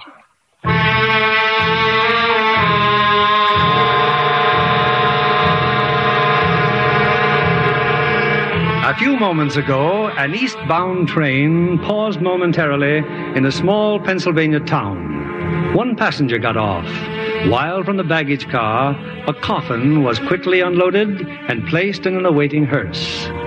You Mr. Dunnigan? Yes. I'm the undertaker, Mr. Dunnigan. Nick Orloff. Might as well ride with me back to Coaltown. Thank you.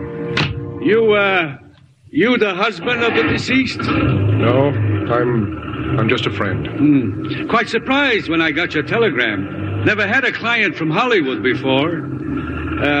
The name of the deceased, Mr. Dunnigan, Olga Treskovna. That was her professional name. She was an actress. But she come from Coaltown, huh? What was her real name? Olga Trocky. Trocky? Stan Trocky's kid? That's right. 3 years ago, I gave Stan Trocky a first-class $100 funeral. You think she paid me? Not a penny, not 1 cent. What are you stopping here for? I ain't burying any more deadbeats until they pay up. You mean now? Right now. All right, Mr. Orloff. But it was a $90 funeral, not $100. She paid you 10, she told me. Here, give me $20 change. Oh, no. What about the extras? Flowers and 6 pallbearers at $2 apiece. I'm a respectable businessman. I never cheated nobody. When I say $100, it's $100. My mistake, Mr. Orloff, not noticing your fine qualities. Now get us to Coaltown.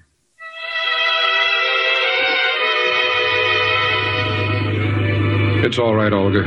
You'll be home soon. Why anyone should want to come back to this flea-bitten end of the world, I don't know. But that's what you wanted. And it's all I can do for you, kid. Ride with you and tell you that I love you. That's what's driving me crazy. That I waited till now to tell you. I love you, Olga. I guess I loved you the first time I saw your face. I'll never forget how I happened to meet you. I'd heard Tommy Elmore was rehearsing a new review. And as long as I was in the neighborhood... No, wait a minute. Hold it. What are you dames trying to do to me? You, what's your name? Olga Treskovna. Well, look, Olga, I'm sorry, but I haven't time for beginners. Come back when you've learned something. Mr. Elmore, please... No, I'm sorry, but this show's got to go on in 4 days. Let me try again. Please, give me another chance. Go on, Tommy. Give the kid a break. Huh? Who's that? Bill Dunnigan. How are you, Tommy? Just thought I'd drop in and say hello. Hey, can you get out of here? I'll buy you a drink. Girls, meet the world's greatest press agent. Bill, meet the world's worst chorus. Hiya, girls. Okay, ladies, take half an hour. If you've been watching them, Bill, you know I could use a drink. Hey, Tommy, do me a favor, huh? Yeah, shoot, pal. Let the piano player work with that kid. He'll have her dancing like Pablo in no time. You know her? No, I just like her face. And she looks like she needs the job. Come on, Tommy, give her a break. Okay. Freddie, see what you can do with Olga. I'll be back in 30 minutes. Thank you. Now, never mind the thanks. Just learn that routine. Oh, I will. That's where it began, Olga. And this is where it ends. In Orloff's funeral parlor. You're back in Coaltown, baby.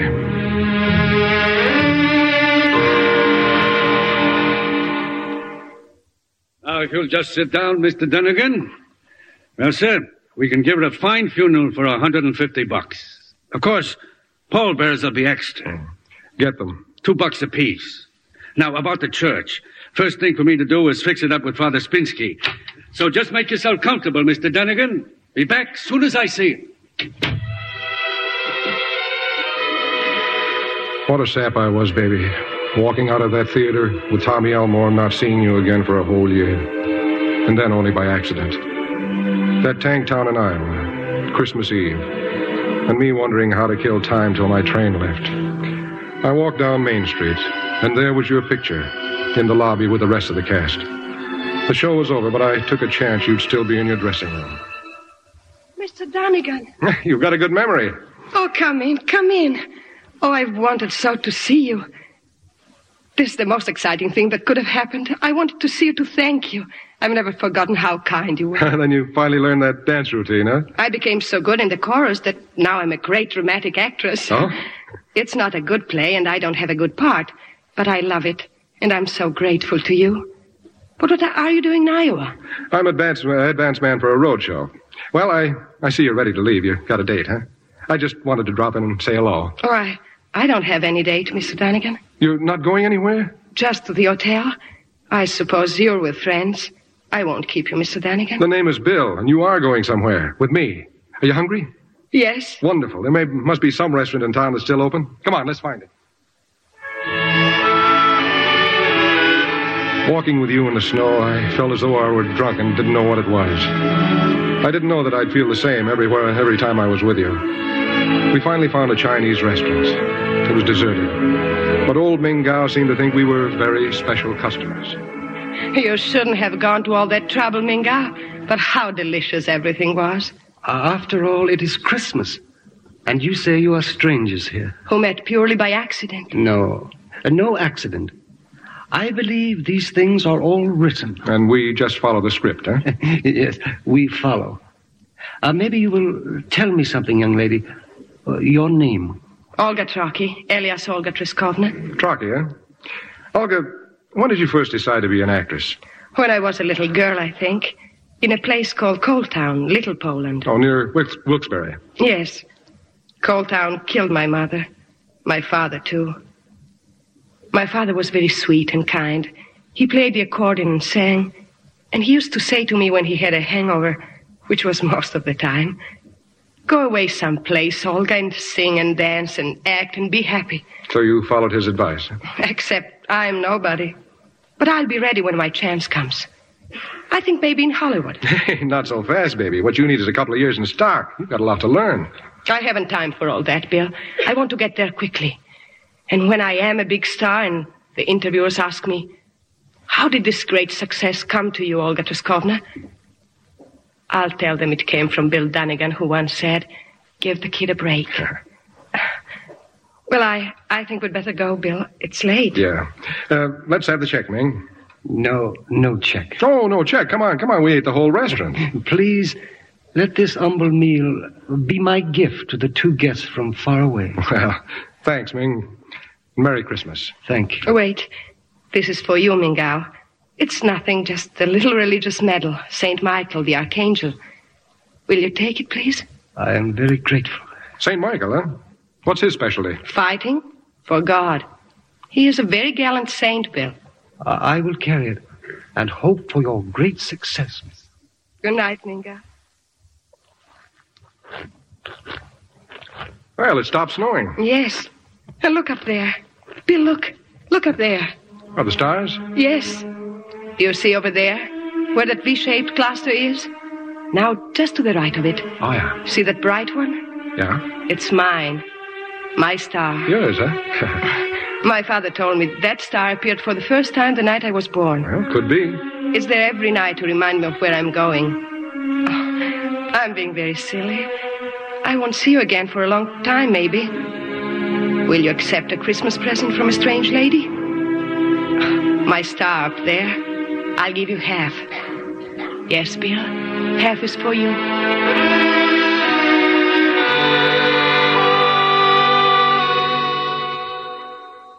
Why didn't I say something to you then? But no, not a word. Not even where can I write you, where'll you be? No. Old Clammouth just walking along with his heart jumping and never a word. And now I'm in Nick Orloff's funeral parlor, and you in a box in the corner of the room. But it can't end like this, baby. It can't end with Dunnigan the dummy just staring at a box. You see? That didn't take long, did it? Me and Father Spinsky got everything worked out fine. And I got hold of a singer, too. Now, let's see. I figure a blanket of roses for the coffin, and maybe a nice wreath as a sort of personal tribute from you. Oh, yeah, and the sexton of the church. I almost forgot that. Oh, that's bad. You wouldn't want to forget any charges. Huh? And a donation for Father Spinsky's church. Let's figure on a total of $350. $350? Well, that's a lot more than That ain't much for a service at St. Leo's.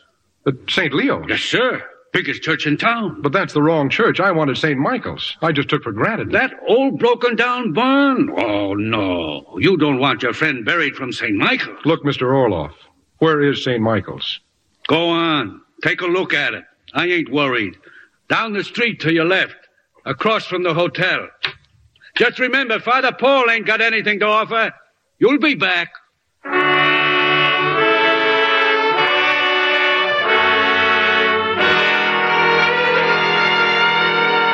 So that's why I'm here, Father Paul. She wanted to be buried from your church. Now, how much do you charge? I better tell you first, she wanted a few extras. I'm very proud that this girl wanted to be buried from St. Michael's, Mr. Dunnigan. Please put your money away. I'm sorry, Father. I came in here like a sorehead. It's just that, well, it's a pleasure to run into a human being again. You ever hear of poverty, Father? Oh, yes. Poverty is an old friend of St. Michael's. Well, I'm down to my last $300. I just thought I'd better warn you. And I've got a favor to ask. Could we have her brought here? I hate the thought of Olga being left in Orloff's place. Of course, she belongs here. Let me phone Orloff, and then you must tell me about Olga. I can see you must have loved her very much.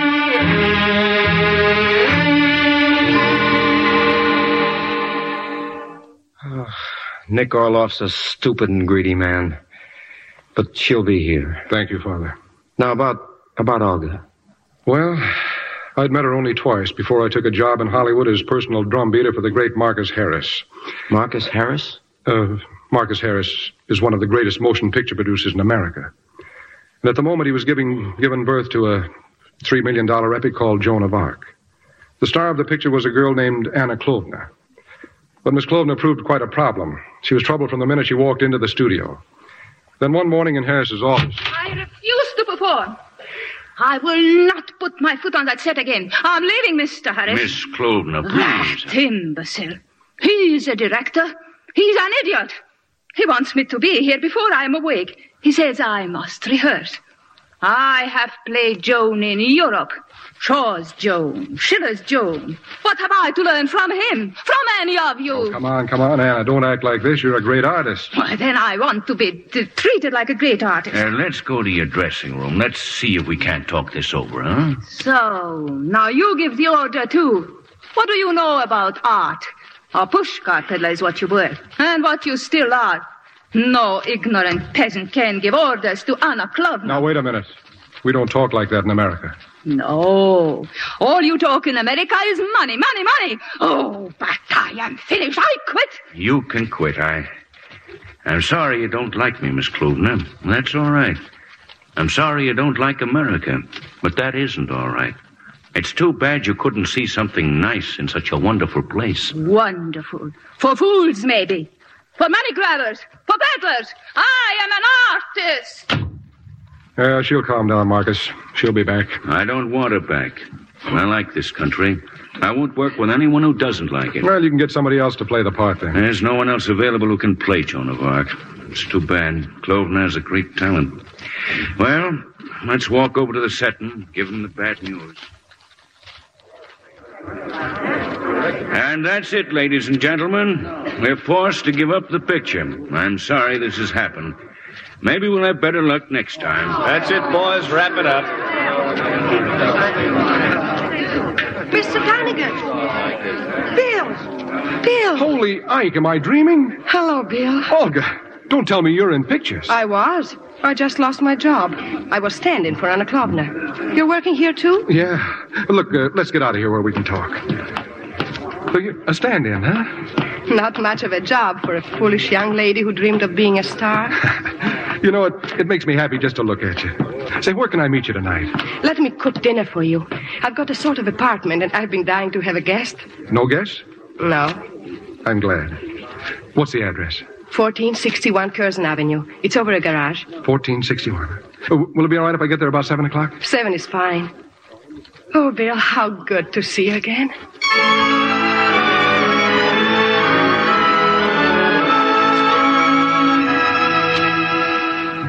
More coffee, Bill? Oh, no, thanks. Just tell me the rest of it, baby. Oh, there isn't any rest of it. I kept making the rounds of the studios, and sometimes they said come back, and sometimes they said don't come back. But whatever they said, it always ended the same way. No job for a new young movie star. Bill, you're not listening. Yeah, I'm listening, baby. I'm listening to a lot of things. Olga, can you act? But you know I can act. How do I know? Because I told you. Oh, that's right, so you did. And I'm much better now. I spend all my spare time reading plays, learning parts, and... Yeah, you're better looking than she is, too. Who? Anna Klovna. You're younger, you're prettier. Bill, what are you talking Take it easy, baby. I'm incubating. Bill, you don't mean Joan of Arc. Never mind what I mean.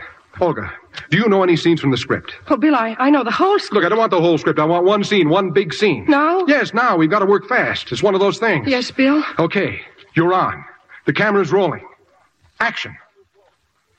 It's a scene where Joan comes into the courtroom. They brought her up from the dungeon. She sees all the great English aristocrats, all the great doctors of theology. They're here to make her confess that she has lied and blasphemed. Then the bishop asks her if she considers herself in a state of grace. And she replies, "If I'm not, I hope God will put me there. And if I am, I hope he'll keep me there." They want the truth, they tell her. And they ask, "When did Satan first command you to slay the English?" And Joan answers, "The voices of my saints commanded me to fight for France.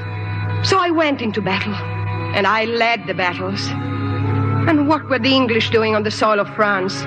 Why didn't they keep their blood at home where French swords could not spill it? No, whatever you do to me, I will not say what is not the truth.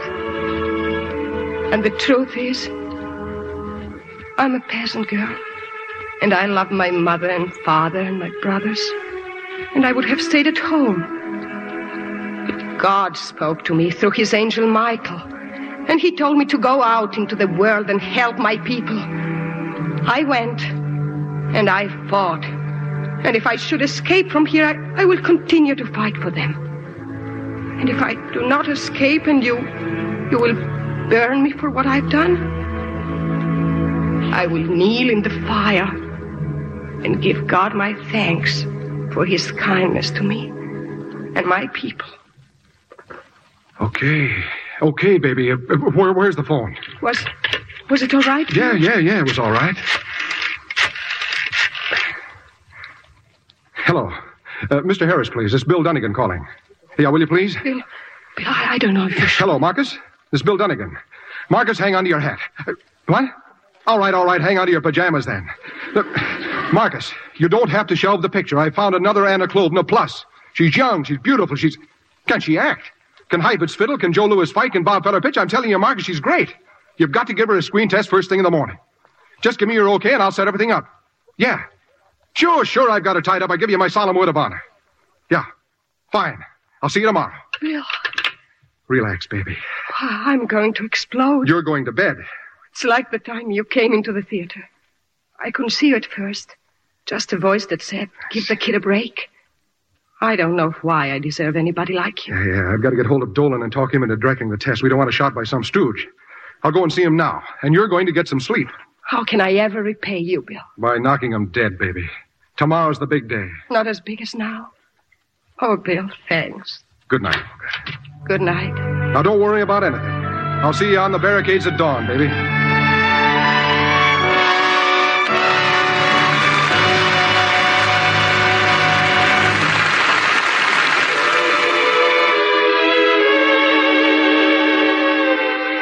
In the shabby old rectory of St. Michael's Church, the mild little priest, Father Paul, listens attentively as Bill Dunnigan, press agent, continues the story of Olga Traskovna. Well, Father, the screen test was great. Olga was wonderful. And when we started shooting, she was even better. Everyone was raving about her. No gags either, real raves. I tell you, Father, you've never seen a dream come true like this one. It sounds wonderful. Oh, that should be Mr. Orloff. Come in. Where do you want the box? Would you carry it into the church, please? I got it uncrated for you. Yes, you may keep the lumber, Mr. Orloff. That don't pay me. There's an extra charge. $5. Here. $5. Now beat it. You're going to hear from Father Spinsky. Yes, sir. I'm always happy to hear from Father Spinsky. Mr. Dunnigan, it's time for evening devotions. Would you care to come with me? In church? Oh, I don't know, Father. Well, please come and see her there. Well, for a minute. And you haven't finished telling me about her? Tomorrow, maybe. Good. And if you'd like, I'll show you the cemetery. This way, Mr. Dunnigan.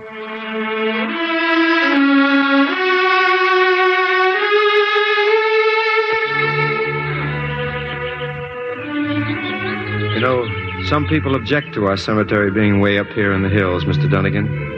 But at least this is one place where the coal dust doesn't blow and where the flowers are always clean.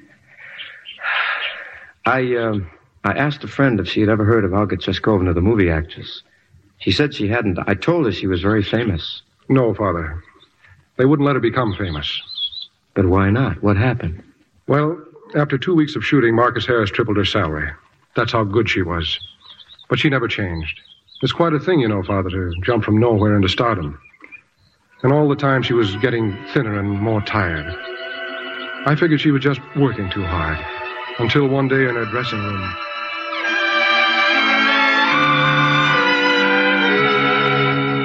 Oh, what a day. I've never worked so hard in all my life. Dolan's a regular slave driver, but I love him for it. Oh, I feel as light as air. Clara, does she have a fever? She's awfully hot, Mr. Dunnigan. Oh, you would be too, under those lights all day. Let's have a wonderful party, Bill, when the picture's over. Yeah, we'll do that, baby. Poor, serious Bill. He doesn't know how gay life can be. How Mr. Dunnigan, that bottle, please, her medicine. Here, dear, take this. Here. What medicine is that? Just something Dr. Jennings gave me. Dr. Jennings?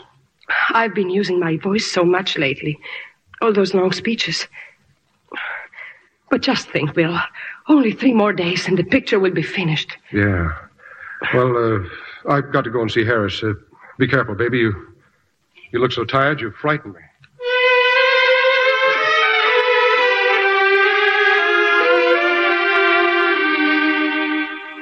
She doesn't know I've come here, Dr. Jennings.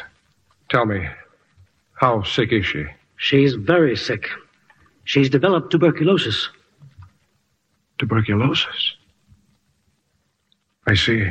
She needs what we call surgical rest. Should have had it long ago. Well, if we could send her to a sanatorium now... I've tried desperately to persuade her, but she's determined to finish this picture even if it kills her. Yeah, I know. But she will get well.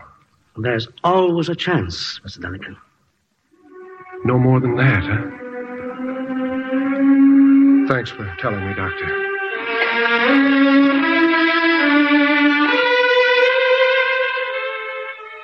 And in spite of her illness, Mr. Dunnigan, she finished the picture? Yes, Father Paul, she finished it.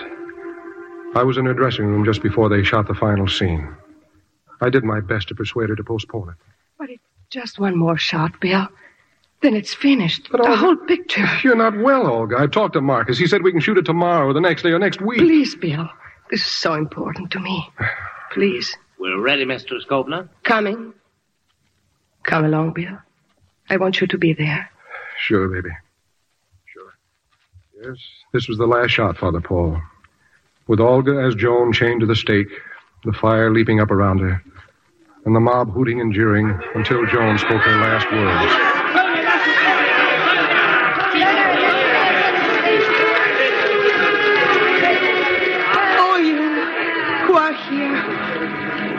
I pardon you for what you do. I'm young and I do not know much of life. But I know that this little place in which I stand is not the world. There are places I've never seen where men and women are full of sweetness and hope. I speak to them out of the pain that comes. Dream on. Dream on of God and goodness. Believe in truth and justice, for the word is yours. I will not die. I will not die. When the fire burns me, my soul will remain to sing the glory of God. I will remain as a light for those in the dark. My Jesus, mercy.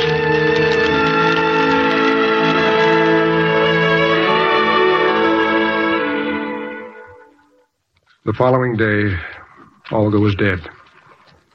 A few hours later in Harris's office. So I've decided not to release the picture, gentlemen. Sometime, maybe we can remake it when we can find the proper person to play the part again. Marcus, You can't do that. I'm not going to release a picture with a dead girl in it, and that's final. But Olga died to make it.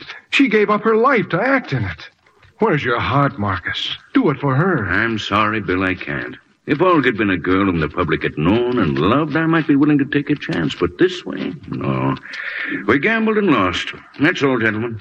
Well, sorry it's not going to make it. Bill, I'm sorry. She was a fine girl.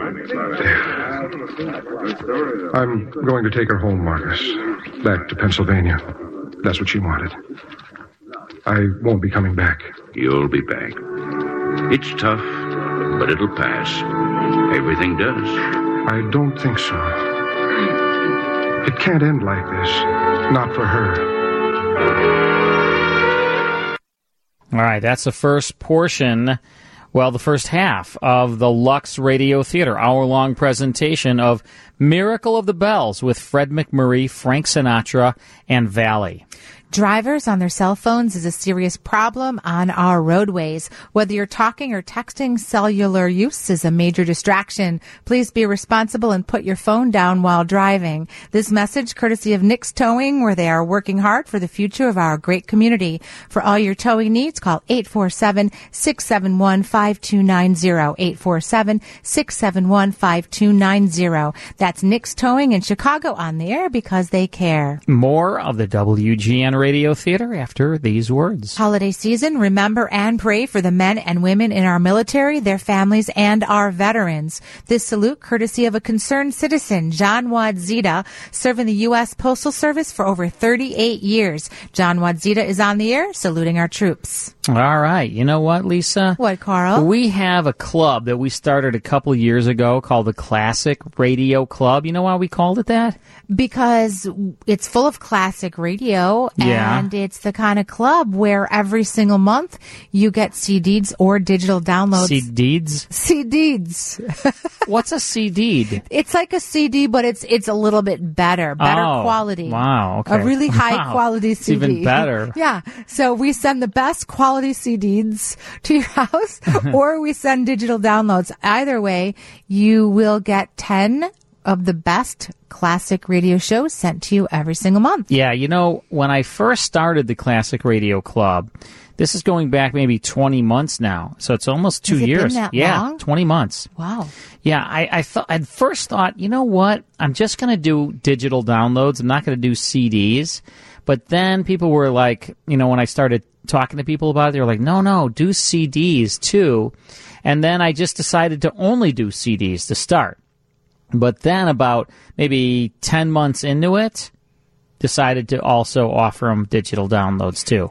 Yeah, you know what? Everybody's different. I mean, I vote for the digital downloads. I don't use CDs anymore, but, you know, that's just me. And I know there are a lot of people out there who still prefer to have the actual physical disc. I like the CDs. Yeah, I prefer the digital download. Or the DDs, the CDDs. No, it's the CDs. That's the high quality. Yeah. That's the high quality version of a CD. Mm-hmm. People probably think you're serious right about now. Oh, I am. Yeah. You should look it up. So I just love, honestly though, I like to have the case.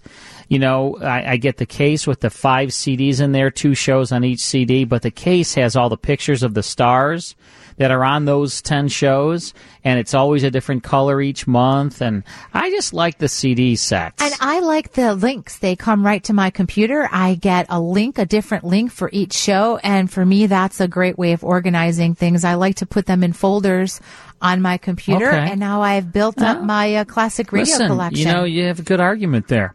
I always do. The reason, but here's the real reason why I started the club, because, you know, I've been collecting these classic radio shows and licensing these classic radio shows since 1981.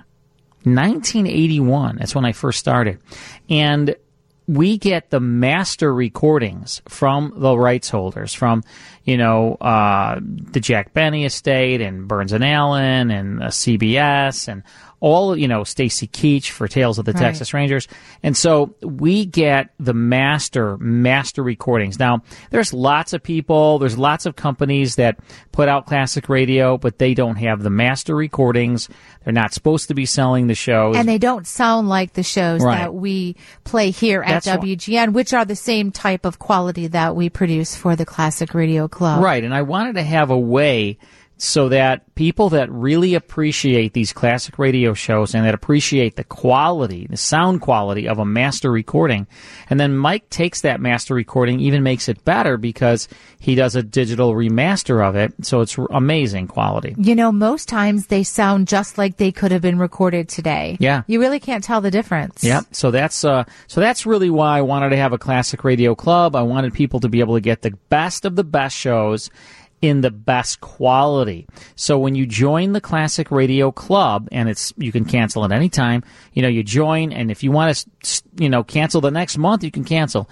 But all you have to do is go to classicradioclub.com. If you go to classicradioclub.com, you'll learn all about it. You can sign up for the CD program, which would mean you'll get 5 CDs in a collector case, 10 shows, every single month, sent to you, to your home, mailed to you, or you can get the 10 shows sent via digital download links right to your computer.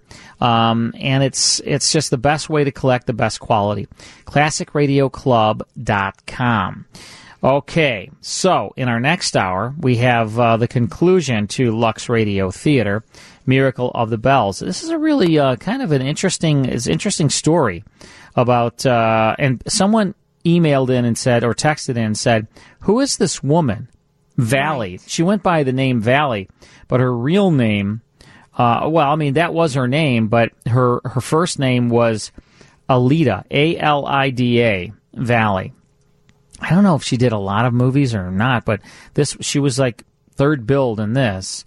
Valley was how right. She was. And you can see a picture of her in the poster that we have posted on our Fun Fact on our Facebook page as well. Yep. It's very interesting because all 3 of the stars that were in the movie are in this radio show. Right. Isn't that great? Lux that they Theater, all were able to do that. Yeah. I mean, Lux Theater was the longest running and the most extravagant show from the golden age of radio. It started in 1934. It's early. Yeah. Lasted all the way till 1955. So think about that. Yeah. 926 hours. 926 hours were dramatized on the Lux Radio Theater. Then it made a transition to television. Now, this always kind of blew me away. On radio, I can understand it. You can do anything on radio, right? How do you take a movie and then put it on TV? Does that make any sense? No, I don't know. They have great writers to do that. They were able to do it. And on TV, James Mason was the host. James Mason. Remember that movie, Lolita? Mm-hmm. He was the star of that movie, yeah. Lolita. Cecil B. DeMille, for a long time, was the host, producer, director of Lux Radio Theater. Just a great series, and I hope you're enjoying this Miracle of the Bells. We'll have more of it in our next hour. Right, and also next hour we have a very short 5-minute radio show. Yeah, we're going to have a little sort of a Cat's Pride Extra. We're calling it the Cat's Pride Extra. And it'll be just a little Christmas story, 5-minute Christmas story. Someone earlier texted in and said, are we going to play the Cinnamon Bear this year? And we're not going to play the Cinnamon Bear this year, but if you go to cinnamonbearradio.com, cinnamonbearradio.com, you will see that we have not only an article about the Cinnamon Bear, but you can purchase the Cinnamon Bear digital download in incredible quality because we have the master recordings. That's cinnamonbearradio.com. All right, stick around. More of Lux Radio Theater after these words. Welcome back to the WGN Radio Theater. I'm Carl Amari, Lisa Wolf here. And in just a few minutes, we'll tune into the concluding half hour of the Lux Radio Theater Miracle of the Bells with Fred McMurray, Frank Sinatra, and Valley. Good hour-long broadcast from 1948. Hope you're enjoying that. Before we do that, though, I want to tell all of our listeners about a brand new website we have. It's 100radioshows.com, the number 100radioshows.com. It's really cool because there are 7 different collections there, right, Lisa? Right, which is different than anything we've ever had before because in this particular scenario, you can choose the collection that you want. We have greatest shows, we have comedies, We have mysteries. We have Christmas shows. Westerns, dramas, we have it all. And if you go to that genre, you can see what shows and what dates shows are under each genre. So you can really know and really make choices as to what shows you will be receiving. Right. 100 shows in each one of these collections. It's not available on CD, though. These are only digital downloads. But when you go to the website, 100radioshows.com, you'll see 7 collections. Click on any one of those. You'll see all the shows, and they're instantly sent to you, and you have them on your computer. You'll actually get 100 links, and they never expire. You can listen to them on any listening device, anything you can Bluetooth that to. You can listen in the car, whatever. But really cool, and people are enjoying them. Just go to 100radioshows.com. Right, Lisa? Right, a great way to build your collection. All right. Lisa's going to read a spot. We'll go to break, and then it's more with the Lux Radio Theater. Yes, motorists, this holiday season, please arrive alive, never drink and drive.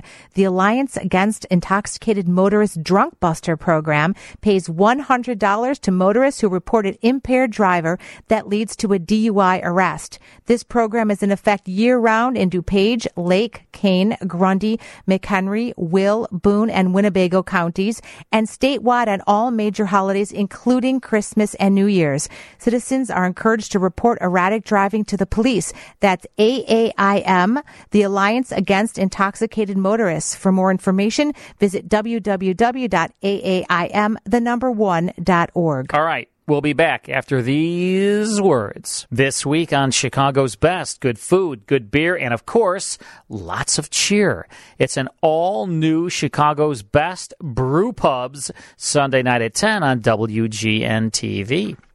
All right, Lisa, we are listening to an hour-long Lux Radio Theater. This has the original film cast. Now, oftentimes on Lux, they would have the original film stars. But how lucky were the people back in 1948 to have all 3 of the original film stars? That was pretty rare. So you had Fred McMurray, Frank Sinatra, and Valley. They were in the movie, and they also were available for the radio broadcast. So let's go back to May 31st, 1948, for the conclusion now to Miracle of the Bells on the Lux Radio Theater. But that's the way it did end, Father Paul. The picture shelved, Olga's talent and beauty stuck away in a vault, buried like we're going to bury her. Those bells, Father. Church bells? Yes, they ring every day at noon all over the world. The Angelus. I guess I never listened. Bells? I knew there was something I'd forgotten. Olga wanted your bells rung at her funeral. I almost forgot her last request. I'll tell the sexton. Father, how many churches are there in Coal Town? Why, we have 5 churches. Do they all have bells? Well, yes, fine bells. Mr. Dunnigan, you're not thinking I'm thinking of a lot of things. 5 churches. Okay, I want all the bells to start ringing at 8 o'clock tonight and keep on ringing for 3 days. 3 days and 3 nights. But why? A brain cell moved, finally. I've been letting Olga down. I've been sitting around moaning like a beggar on a rainy day. Mr. Dunnigan, it's going to cost money, a lot of money. Oh, that'll be taken care of, Father. But you told me that you Look, Father, you've heard of St. Michael, haven't you? He was a scrapper, wasn't he? Oh, indeed he was. He was the first warrior of heaven. Well, then what are we worried about? He's on our side, isn't he? Come on, Father, let's get back to town.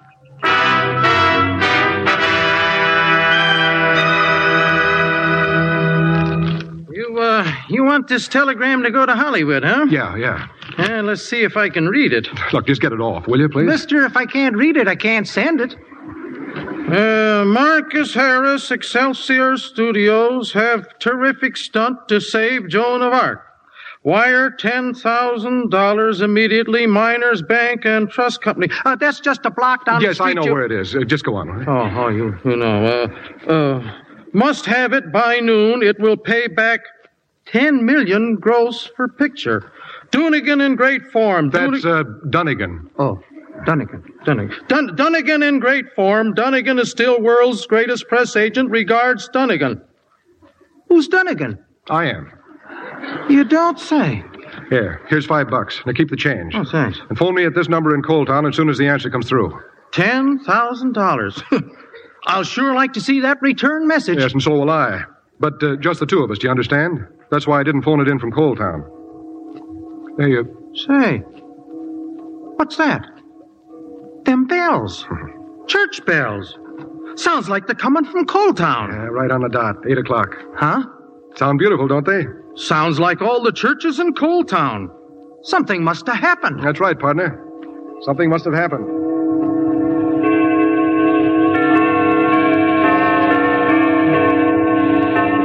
Come in, boys. I'm sorry I was so long getting back to the hotel, but I've been over in Nanticoke. I'm Todd Jones, Associated Press. How are you? Tanner, Nanticoke Journal. And I'm Briggs, Wilkes-Barre's son. Now, would you mind telling us what this is all about? These bells? Yeah, this whole town is standing on its ear, and nobody seems to know why they're ringing. Well, I'm a little surprised, gentlemen. I didn't think anyone outside of Coal Town would be interested. This Olga Treskovna, who is she? She's an actress. A great actress, gentlemen. She died 10 days ago in Hollywood. A Hollywood star, huh? What pictures? Well, as a matter of fact, she just finished Joan of Arc. Hey, wait a minute. I thought I recognized you. You're Bill Dunnigan, aren't you? That's right. Bill Dunnigan, super-duper press agent. Bells, huh? This isn't a news story. It's a publicity stunt. No, wait a minute. Did Marcus Harris ever hear of paid advertising? Okay, boys. I'll admit I was trying to pull a fast one, but not for the reasons you're thinking. Hey, Al, how about a bottle of scotch and some glasses? Sure, right away, Mr. Dunnigan. Everything I've told you is true, as far as it went.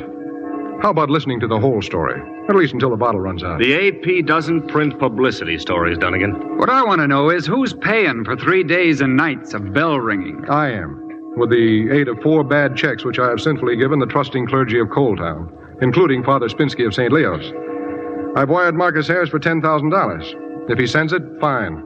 If he doesn't, our next session will be in the Coal Town jail. Oh, why wouldn't he send it? A gag like this? Because when Olga died, Harris decided not to release the picture. I'm doing all this on my own. I figured that ringing the bells would be news. That with any luck, it'd cause so much talk that Harris would have to release the picture. And what's your interest in the picture, Dunnigan? Mine? I knew Olga. I don't want to see her talent buried. She died for it. Do you want to hear why she felt it was worth dying for? Go ahead. I can't get a train for an hour. Well, the day she finished the picture, Olga collapsed. The next morning at daybreak, the hospital sent for me.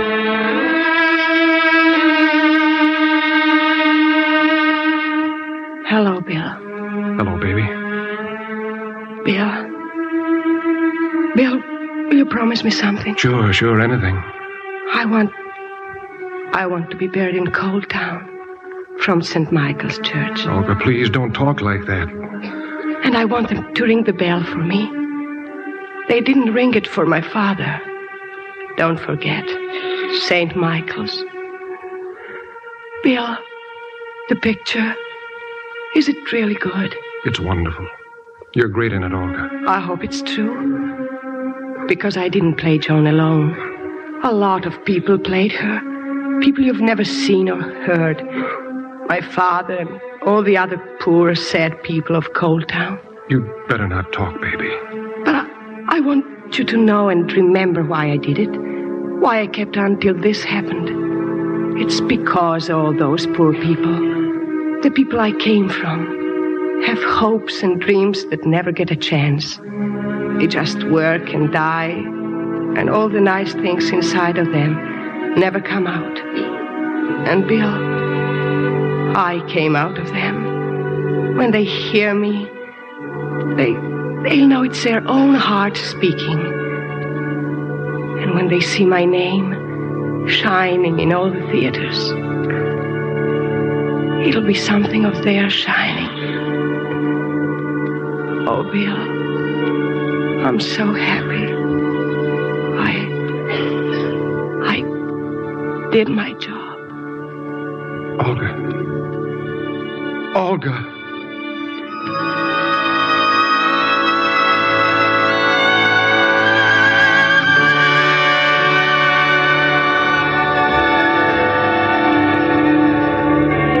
Chicago Times by Associated Press. Dead movie star honored by unique ceremony in Pennsylvania town. Wilkes-Barre's son. Bells ring tribute to Pennsylvania movie star. Bells.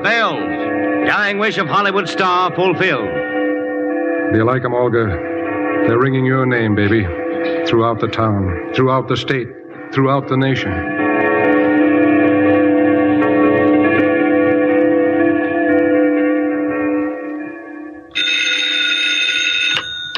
Hello? This is the desk clerk, Mr. Dunnigan. Father Spinsky is here in the lobby, sir. Father Spinsky, has the telegraph office called me yet? No, sir, not yet. Not yet. Okay, tell him I'll be right down. And I don't think you realize, Mr. Dunnigan, what a stir all this has created.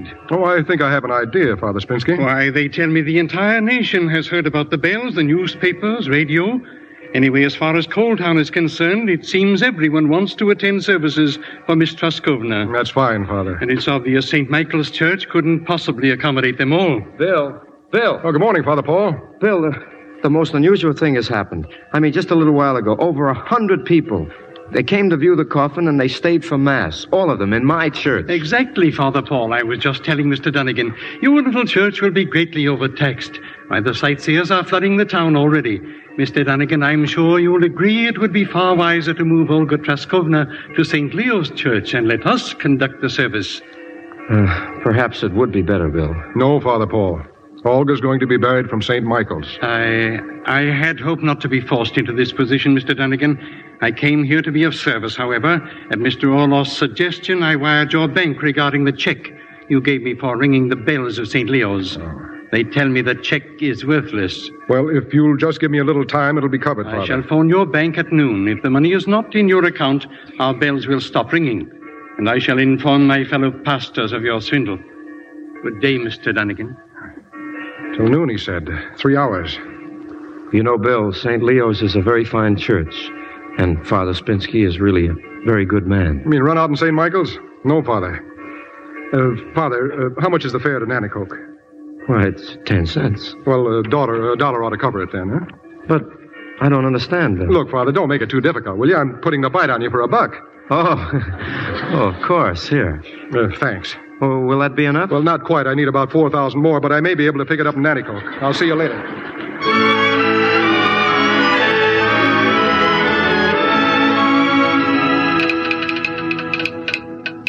She's coming in now, Mr. Dunnigan. Yep. It's from Hollywood, all what right. does it say? What does it say? Have sent $5,000 as requested. Huh. Cut you down, didn't they? I expected it. What else does it say? Money is settlement in full for your unexpired contract. Never mind about saving picture. My decision still stands. Signed, Harris. Oh, thanks. Oh, if there should be any other wires, you can phone me at the Coaltown Hotel. Yes, sir. Going there now, are you? Yeah, right from the bank. I've got a little session coming up with some newspaper reporters. Yeah, that's okay. So Harris came through with the money, huh? Yeah, but he's still not sold on releasing the picture. I need something big, boys. I've got to get him boiling over. If we could only get some new angle to hand your papers. Well, the bells are still ringing. Yeah, but that's no longer news breaks. We've got to cook up some fresh headlines. Boys, you can all calm down. The party's over. What's the matter, Tanner? I've just seen Watson. Who's Watson? President of the coal mines, that's all. Biggest man in town and the maddest. The miners aren't working. They're all steamed up over the bells. Well, Watson can't stop the bells, can he? No, I think he can, Bill. Well, there must be somebody more important than Watson. Well, the governor, maybe. And there's always the president. The governor, that's it. Any of you boys know him? Well, I don't know the governor, Dunnigan, but I know his secretary. It's my wife's cousin. Grab a phone and put a call in for him. If the governor should issue a proclamation, even Watson would have to shut up.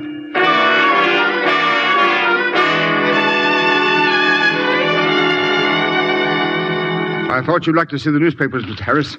Take a look at this. Headlines, too. Pennsylvania governor issues proclamation. All denominations to observe Starr's funeral. Now, here's the Globe.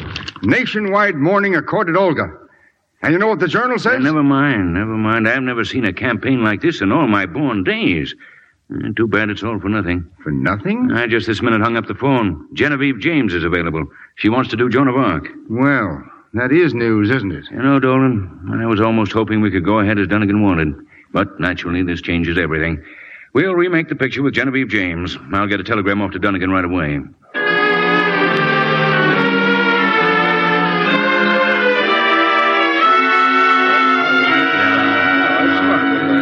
And what's that telegram, Bill? From Hollywood, isn't it? Yeah, it's from Hollywood. Marcus Harris? No, it's another studio. They want to hire me. They think I'm pretty good. Yeah. Well, I'm going to get some sleep. Coming up? No, I think I'll go for a walk. Good night, boys. And thanks for a swell fight. Good night. Anytime.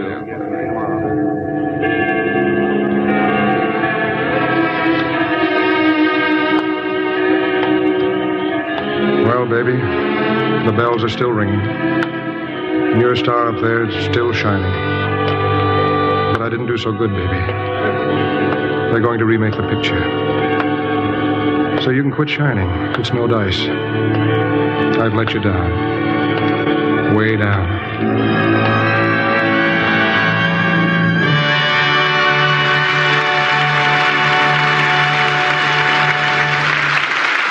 We pause now for station identification. This is CBS, the Columbia Broadcasting System. Our guest tonight, Paramount starlet Jean Ruth, is just 20 years old and already an accomplished actress and dancer. I understand, Jean, you've spent almost as many years in the theater as you have birthdays. Yes, Mr. Keeley. Both of my parents have been in show business nearly all their lives, so I was literally raised in the theater. And now you're well on your way to a movie career. Does the picture business come up to your expectations? It's even more fascinating than I'd hoped for. Take last Wednesday night's premiere of The Emperor Waltz. It was such fun seeing all those famous stars. And the picture. I got a special thrill out of that because I saw so much of the actual filming. And besides, Bing Crosby has one of his most romantic roles in The Emperor Waltz. Wasn't he terrific? I loved those scenes where he sang to Joan Fontaine. Well, evidently Joan loved them too, because every time Bing sang to her, she literally wilted into his arms. I saw you, Mr. Kennedy, at the premiere. You were applauding like mad. Oh, I had a wonderful time, all right. Remember that scene where Bing and Joan are in the canoe? Oh, that was beautiful. And in Technicolor, Joan looked simply dazzling. That brilliant sunlight was a test for any star's complexion. Try this fine white soap. You'll enjoy its rich, creamy lather, its delicate flower-like perfume. Here's your producer, Mr. Keeley. Our curtain rises on the third act of The Miracle of the Bell, starring Fred McMurray as Bill Dunnigan, Valet as Olga, and Frank Sinatra as Father Paul.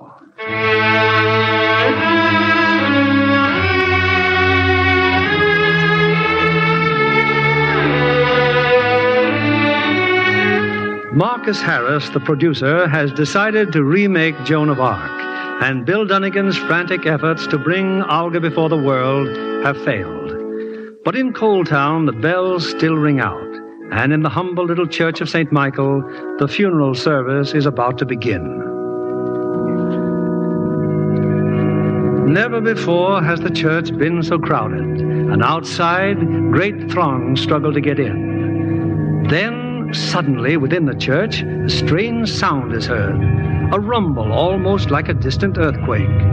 Transfixed, the people stare before them, for the holy statues around the altar are moving. The statue of St. Michael, the statue of Mary are turning, until now they face the coffin of Olga Treskovna. They're moving. The statues, look at them, they're moving. The statues are turning. They're turning toward her. They're looking at her coffin. It's a miracle. A miracle. They're looking at her coffin. They're looking. Excuse me. Excuse me, please. You're the sexton, aren't you? Where is he? Where's Father Paul? He went down there, Mr. Dunnigan. Down to the basement. Father Paul. Father Paul. I'm here, Bill. Father Paul, I saw it. I was in the back of the church when it happened. I saw the statues turn. Yes, I know, Bill. That's why I came down here. Look, Father Paul, I started this thing. I started the bells ringing as a gag to get them to release Olga's picture. But I didn't do that upstairs, so help me, I had nothing to do with it. I know, Bill, I know. The statues turned by themselves. They turned and looked at Olga. Look, Bill, look at this post. You see, the ground is broken around this post. What? The ground, Bill. It's broken, and all the way across to the base of the other post. The statues are directly above these posts, and the posts support the statues, Bill. Are you trying to knock out the miracle? There wasn't any miracle. You see, there are a lot of old mine shafts under here, and the earth isn't too solid. The movement of the two posts made the statues turn, Bill. That's it, huh? Yes. I rushed down here because I was worried about the flooring of the church. All those people up there, why, our floor isn't used to such crowds. What are you going to do, Father Paul? Why, I'm going to tell them the truth. You know the truth? Yes, Bill. Father, wait. I must tell them, Bill. It's my duty. It's your duty to take the light out of their faces, is it, Father? I saw them when it happened. I saw those poor, bitter faces shining as if someone had turned a light on inside them. And I heard them praying and giving thanks. And now you're going up and tell them it was nothing but a couple of basement pillars and a piece of broken ground. Bill, you don't seem to understand. Look, Father, I'm not thinking of putting over a movie now. Whoever turned those statues wasn't trying to sell a picture for Marcus Harris. I tell you, Father, God was trying to say, life's all right. It's not as bad as it seems. And I'm up here watching and trying to help. And even if he didn't say it, Father, can't you see it's in their hearts now? It'll go out all over the world. And if God doesn't speak like that out of heaven, he'll be speaking out of people's hearts. And what's the difference where he speaks from? Your job isn't to hide his word, is it? No, Bill, it isn't to hide his word. The saints came to Joan of Arc because she wanted to help someone. The people of France. Olga wanted to help someone just as much. The people of Coal Town. Give her the chance, Father Paul. Come with me, Bill. We'll go up now.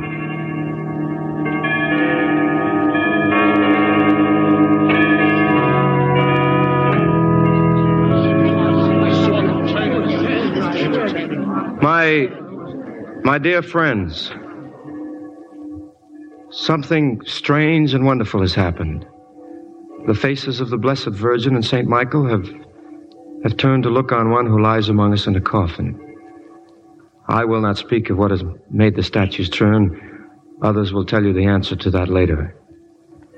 I speak to you of no other miracle than the miracle of the Olga Trakis of the world, of those who live and dream only to bring heaven into our lives, even if it is no more than a smile of fellowship or a moment of beauty.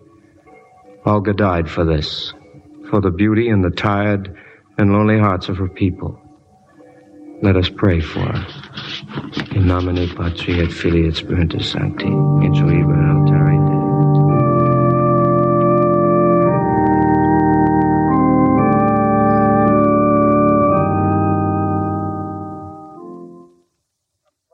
On you, Mr. Harris, but something tremendous has happened. There's a mob of newspaper reporters out there, and they want you to... What's happened? What are you talking about? The miracle, Mr. Harris. What miracle? In Coal Town. A miracle has happened to Olga Treskovna. I won't hear such bunk. It's sacrilegious. And if Dunnigan thinks It isn't Dunnigan. Two huge statues at the altar turned to look at Olga in her coffin. What do you mean it isn't Dunnigan? Do you think for one moment the Almighty is interested in selling my movies? And you believe it? The whole country believes it, Mr. Harris. This time Dunnigan's gone a little too far. When a press agent starts fooling the people about religion, I'm through with him. But the statues turned, Marcus. Hundreds of people saw them turn. Then he paid somebody to have them turned. Don't you believe in miracles, Marcus? You just made a picture about one. Joan of Arc. Yes, I believe in miracles. I was brought up to believe in God and in miracles. But I won't stand for press agent miracles. Reporters, huh? Fine. I'll tell them Bill Dunnigan's the biggest faker in America. I've turned on your radio, Mr. Harris. Can you listen in for just a moment? They're talking about it on the radio. Turn it up, Eddie. All right, Marcus. Listen. Here will be that of the distinguished correspondent Lawrence Hunter here in Coal Town to report on this amazing happening. The whole country is asking, did a miracle happen in Coal Town? But here nobody asked that question. Every man, woman, and child believes that the grace of God has touched them. To them, a miracle has happened. Something so wondrous that it has torn the bitterness and the doubts from the hearts of the people and brought them back to God. Whether this is a miracle or not is up to the church authorities to decide. But I do know this. When Olga Treskovna was brought home, a wonderful thing happened. And everyone here is convinced that somehow divine providence is blessing Coal Town and the people in it.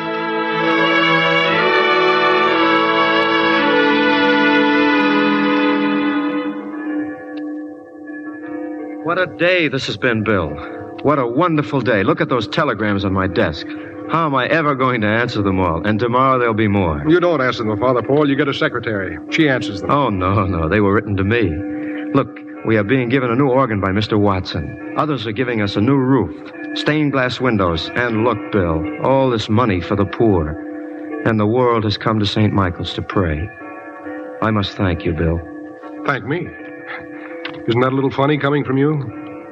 You mean you still believe in the miracle? I've been standing in the church most of the day, Father. I haven't tried to plant one line of newspaper copy. Do you remember when I told you how I couldn't tell Olga what I felt? Well, this is the second time in my life that I've been dumb. I can't tell the world about it. That's why I know it's real. Because I'm no good at selling anything that's real. Well, I guess I'm through here. Through? Oh, no, Bill. No, Bill, you're just beginning. Marcus. Bill, I'm happy to see you. Hello, Marcus. Hello, Dolan. Father, this is Mr. Harris and Mr. Dolan, straight from Hollywood. My special plane. I'm very glad to know you. Father, Bill, I'm a man who knows when he's licked. You win. You, Bill, and Father Paul, St. Michael, Olga, and a couple of statues. I've decided to release the picture as quickly as possible. Thank you, Marcus. We're going to put Olga Treskovna in pictures in every city in the country. And I'll tell you what she's going to do. Olga's going to build a hospital for Cold Town, the best that money can buy. A clinic for her people, for the study of this disease from which she died, so that someday there will be no such disease and people won't be dying from it. Because Olga Treskovna died for them, worked and died for them. This is a great thing you're doing, Mr. Harris. It's beyond anything any of us has dreamed. Maybe. I don't know how all this started, but in my religion, when something happens that makes the world a little better than it was before, we know that God has had something to do with it.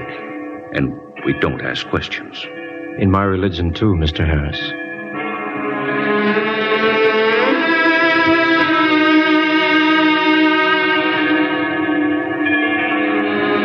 And Bill, when they hear me, they'll know it's their own heart speaking.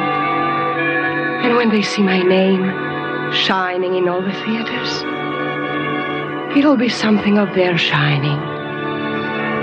I'm so happy, Bill. I did my job.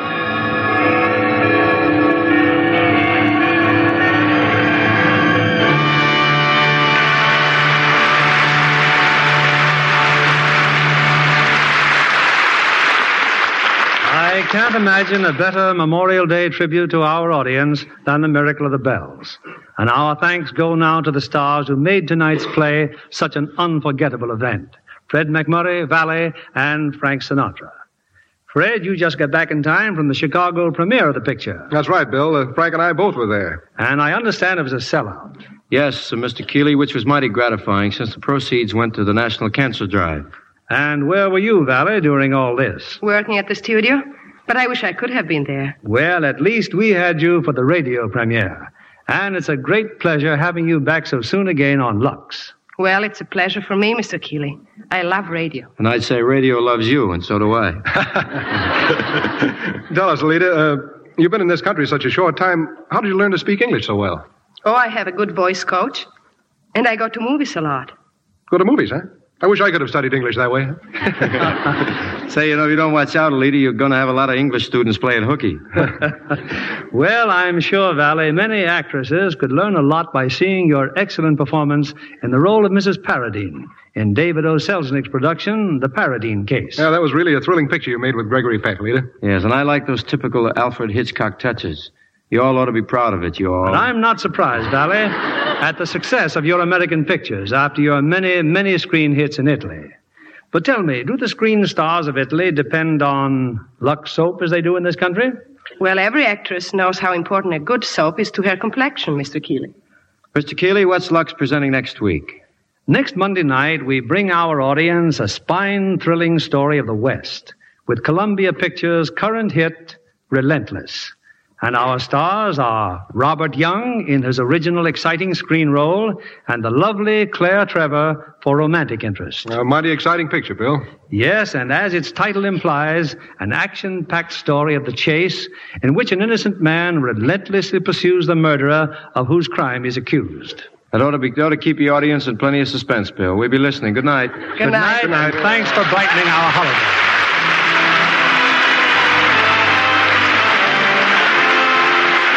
Lever Brothers Company, the makers of Lux Toilet Soap, join me in inviting you to be with us again next Monday evening when the Lux Radio Theater presents Robert Young and Claire Trevor in Relentless.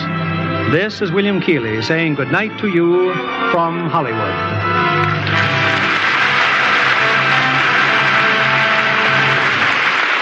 Heard in our cast tonight were William Johnstone as Marcus Harris, Herbert Butterfield as Orloff, and Veronica Pataki as Klovna. Our music was directed by Louis Silvers. And this is your announcer, John Milton Kennedy, reminding you to join us again next Monday night to hear Relentless with Robert Young and Claire Trevor. Stay tuned for My Friend Irma, which follows immediately over most of these stations. This is CBS, the Columbia Broadcasting System. And that's the Lux Radio Theater from May 31st, 1948. Miracle of the Bells with Fred McMurray, Frank Sinatra, and Valley. Hour-long broadcast that was sponsored by Lux Toilet Soap and Lux Radio Theater, probably the most extravagant, most expensive radio show in the history of the golden age of radio. And hour-long broadcasts, they took the best movies and recreated them on radio. Just a tremendous, tremendous production. We have a great poster for that posted on our Facebook page in color. Check it out with the 3 stars on there. Go to WGN Radio Theater Facebook page. It's really neat. Yeah, the fun fact, because before casting Frank Sinatra in the role of Father Paul in this, they sought the producers sought the approval from the Catholic Church. They wanted to make sure that the Catholic Church was okay with Frank Sinatra. Right, and they had no objections, according to the church. And so they cast him, and he did a great job, did an absolutely great job. You know, there were other actors that were considered for the main roles that Fred McMurray and Frank Sinatra had. And those actors included James Cagney, Clark Gable, Cary Grant, and the Valley role that was played by Valley, they had Barbara Bel Geddes, Ingrid Bergman was considered, along with Joan Fontaine and Greer Garson. But it all worked out, and these were the stars, Fred McMurray, Frank Sinatra, and Valley. Hope you enjoyed that hour-long Lux Radio Theater production. Let's take a quick break. When we come back, we have a little 5-minute radio drama that I think you're really going to love for Christmas. Stick around. Lisa, I thought it would be fun to play this little sketch that is from a Guest Star program. Now, Guest Star was a 15-minute program. Roger Pryor stars in this. On December 21st, 1947, they had a guest star episode with a sketch called Is There a Santa Claus? And so we're going to play the 5-minute sketch from the 15-minute production. Here you go right now. Is there a Santa Claus?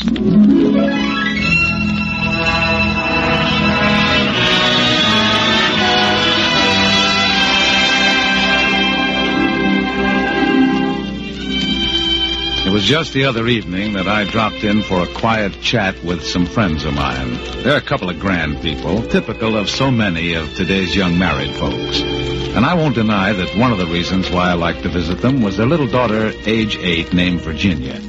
We're real pals, Virginia and I.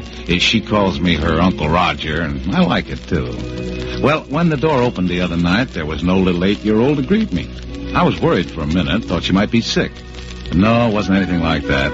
She was up in her room, and she wanted to see me. I could see from the look on her parents' faces that something was wrong, so I rushed right upstairs to find out.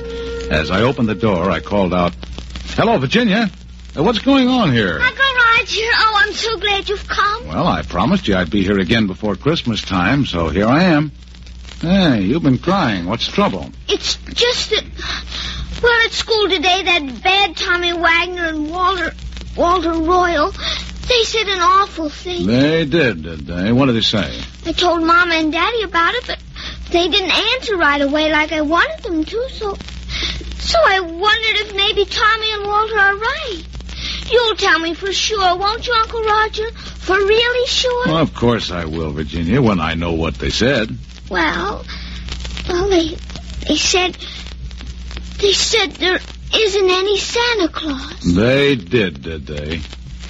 Well, no wonder you were upset. And so you want me to tell you the really honest-to-goodness truth, is that it? Yes. Yes, Uncle Roger. The really honest-to-goodness truth. Well, Virginia, your little friends are wrong.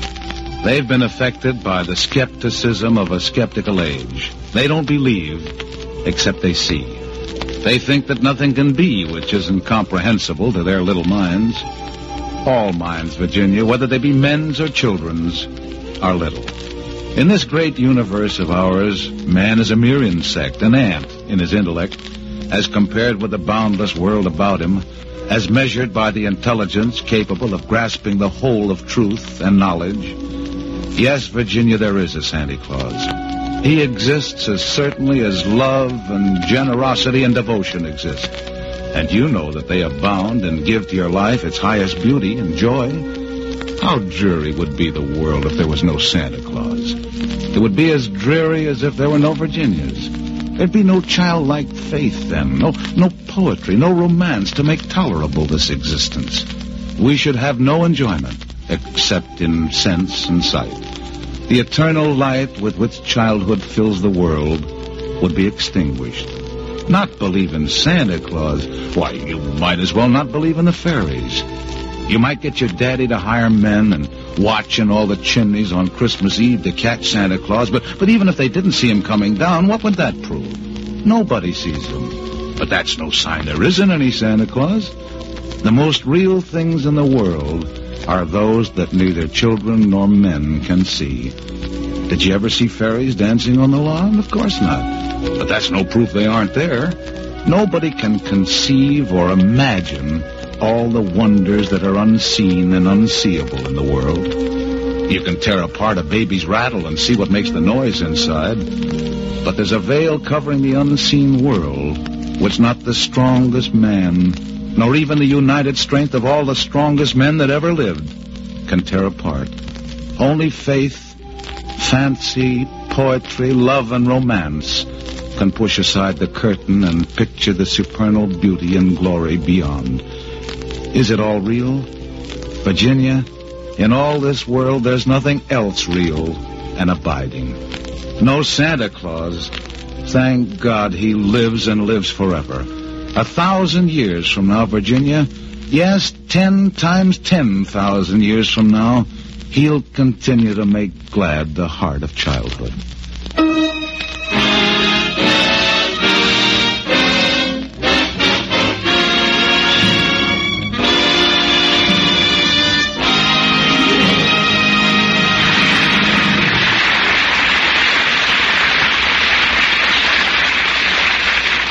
Thank you, Roger Pryor. And that's Is There a Santa Claus? 5-minute sketch from Guest Star from December 21st, 1947. Roger Pryor is the star of that. Hope you enjoyed that. Well, Lisa, that's about a wrap for this edition of the WGN Radio Theater. But we'll be back next Saturday. We've got a shortened show next Saturday night. Oh, yeah. So we're going to be starting at midnight until 3 a.m. So we've got 3 great hours of classic radio next Saturday night. Well, then I guess we won't play Dragnet. So I guess we'll play My Favorite Husband and then an hour-long Lux Radio Theater. How's that sound? That sounds like a great night. So we start at midnight next week? Correct. Oh, my goodness. Okay. All right, but we'll still be here. All right, we'll see you next week, folks. Thanks for listening.